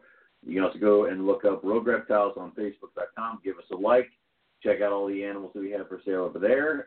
Normally, for sale ads are added to Facebook first before they're added to the website, so go do that. I will be vending this weekend on Saturday at Hamburg, Pennsylvania. I'm going to have a ton of carpet pythons, some scrub pythons, and then whatever the hell else everybody else gives me. From what I heard, it's going to be monitors, berms, retics. Holy shit. So it's going to be a lot of stuff. Yes. So if you're going to be in the area, stop by, say hi, talk some Morelia, talk some other stuff. Help me chase other buddy away from my table because he'll be there for too long. So, and that was just for you. I said that just for you so you could bring it up when I see you Saturday. So anyway, I love his name, his other buddy. I fucking love that. I'm so glad that stuck. You have no idea. It better be on business cards at some point. He's not quite good enough as far as chondros go to be buddy, so he has to be the other buddy. Well, it also doesn't help that unfortunately Buddy Buchanan got there years before him. So it's like, it really isn't fair. But I swear to God, one day we'll have Morelia Python Radio T-shirts that have like other buddy written on the back, and I'll have one right for him. So we have to get Jeff. Know what I'm talking about. We have to get Jeff to make like a cartoon version of Other Buddy and put him like on the shirt. What I love now is that I know he streams us on Wednesday mornings on his way to work. So I'm telling you right now, 10:30 tomorrow morning, my phone is going to be like, what the hell? Screw you guys. It's like, exactly. It's all love, buddy. Or the text will be like, I'm not talking to you, I'm talking to Eric now. I'm like, all right, whatever. So anyway. It's all love, buddy. And we even love you, the other buddy. Both of you. Anyway. So, all right, that's I'm all out. I got.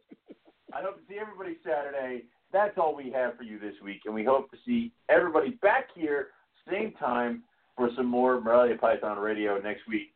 Good night.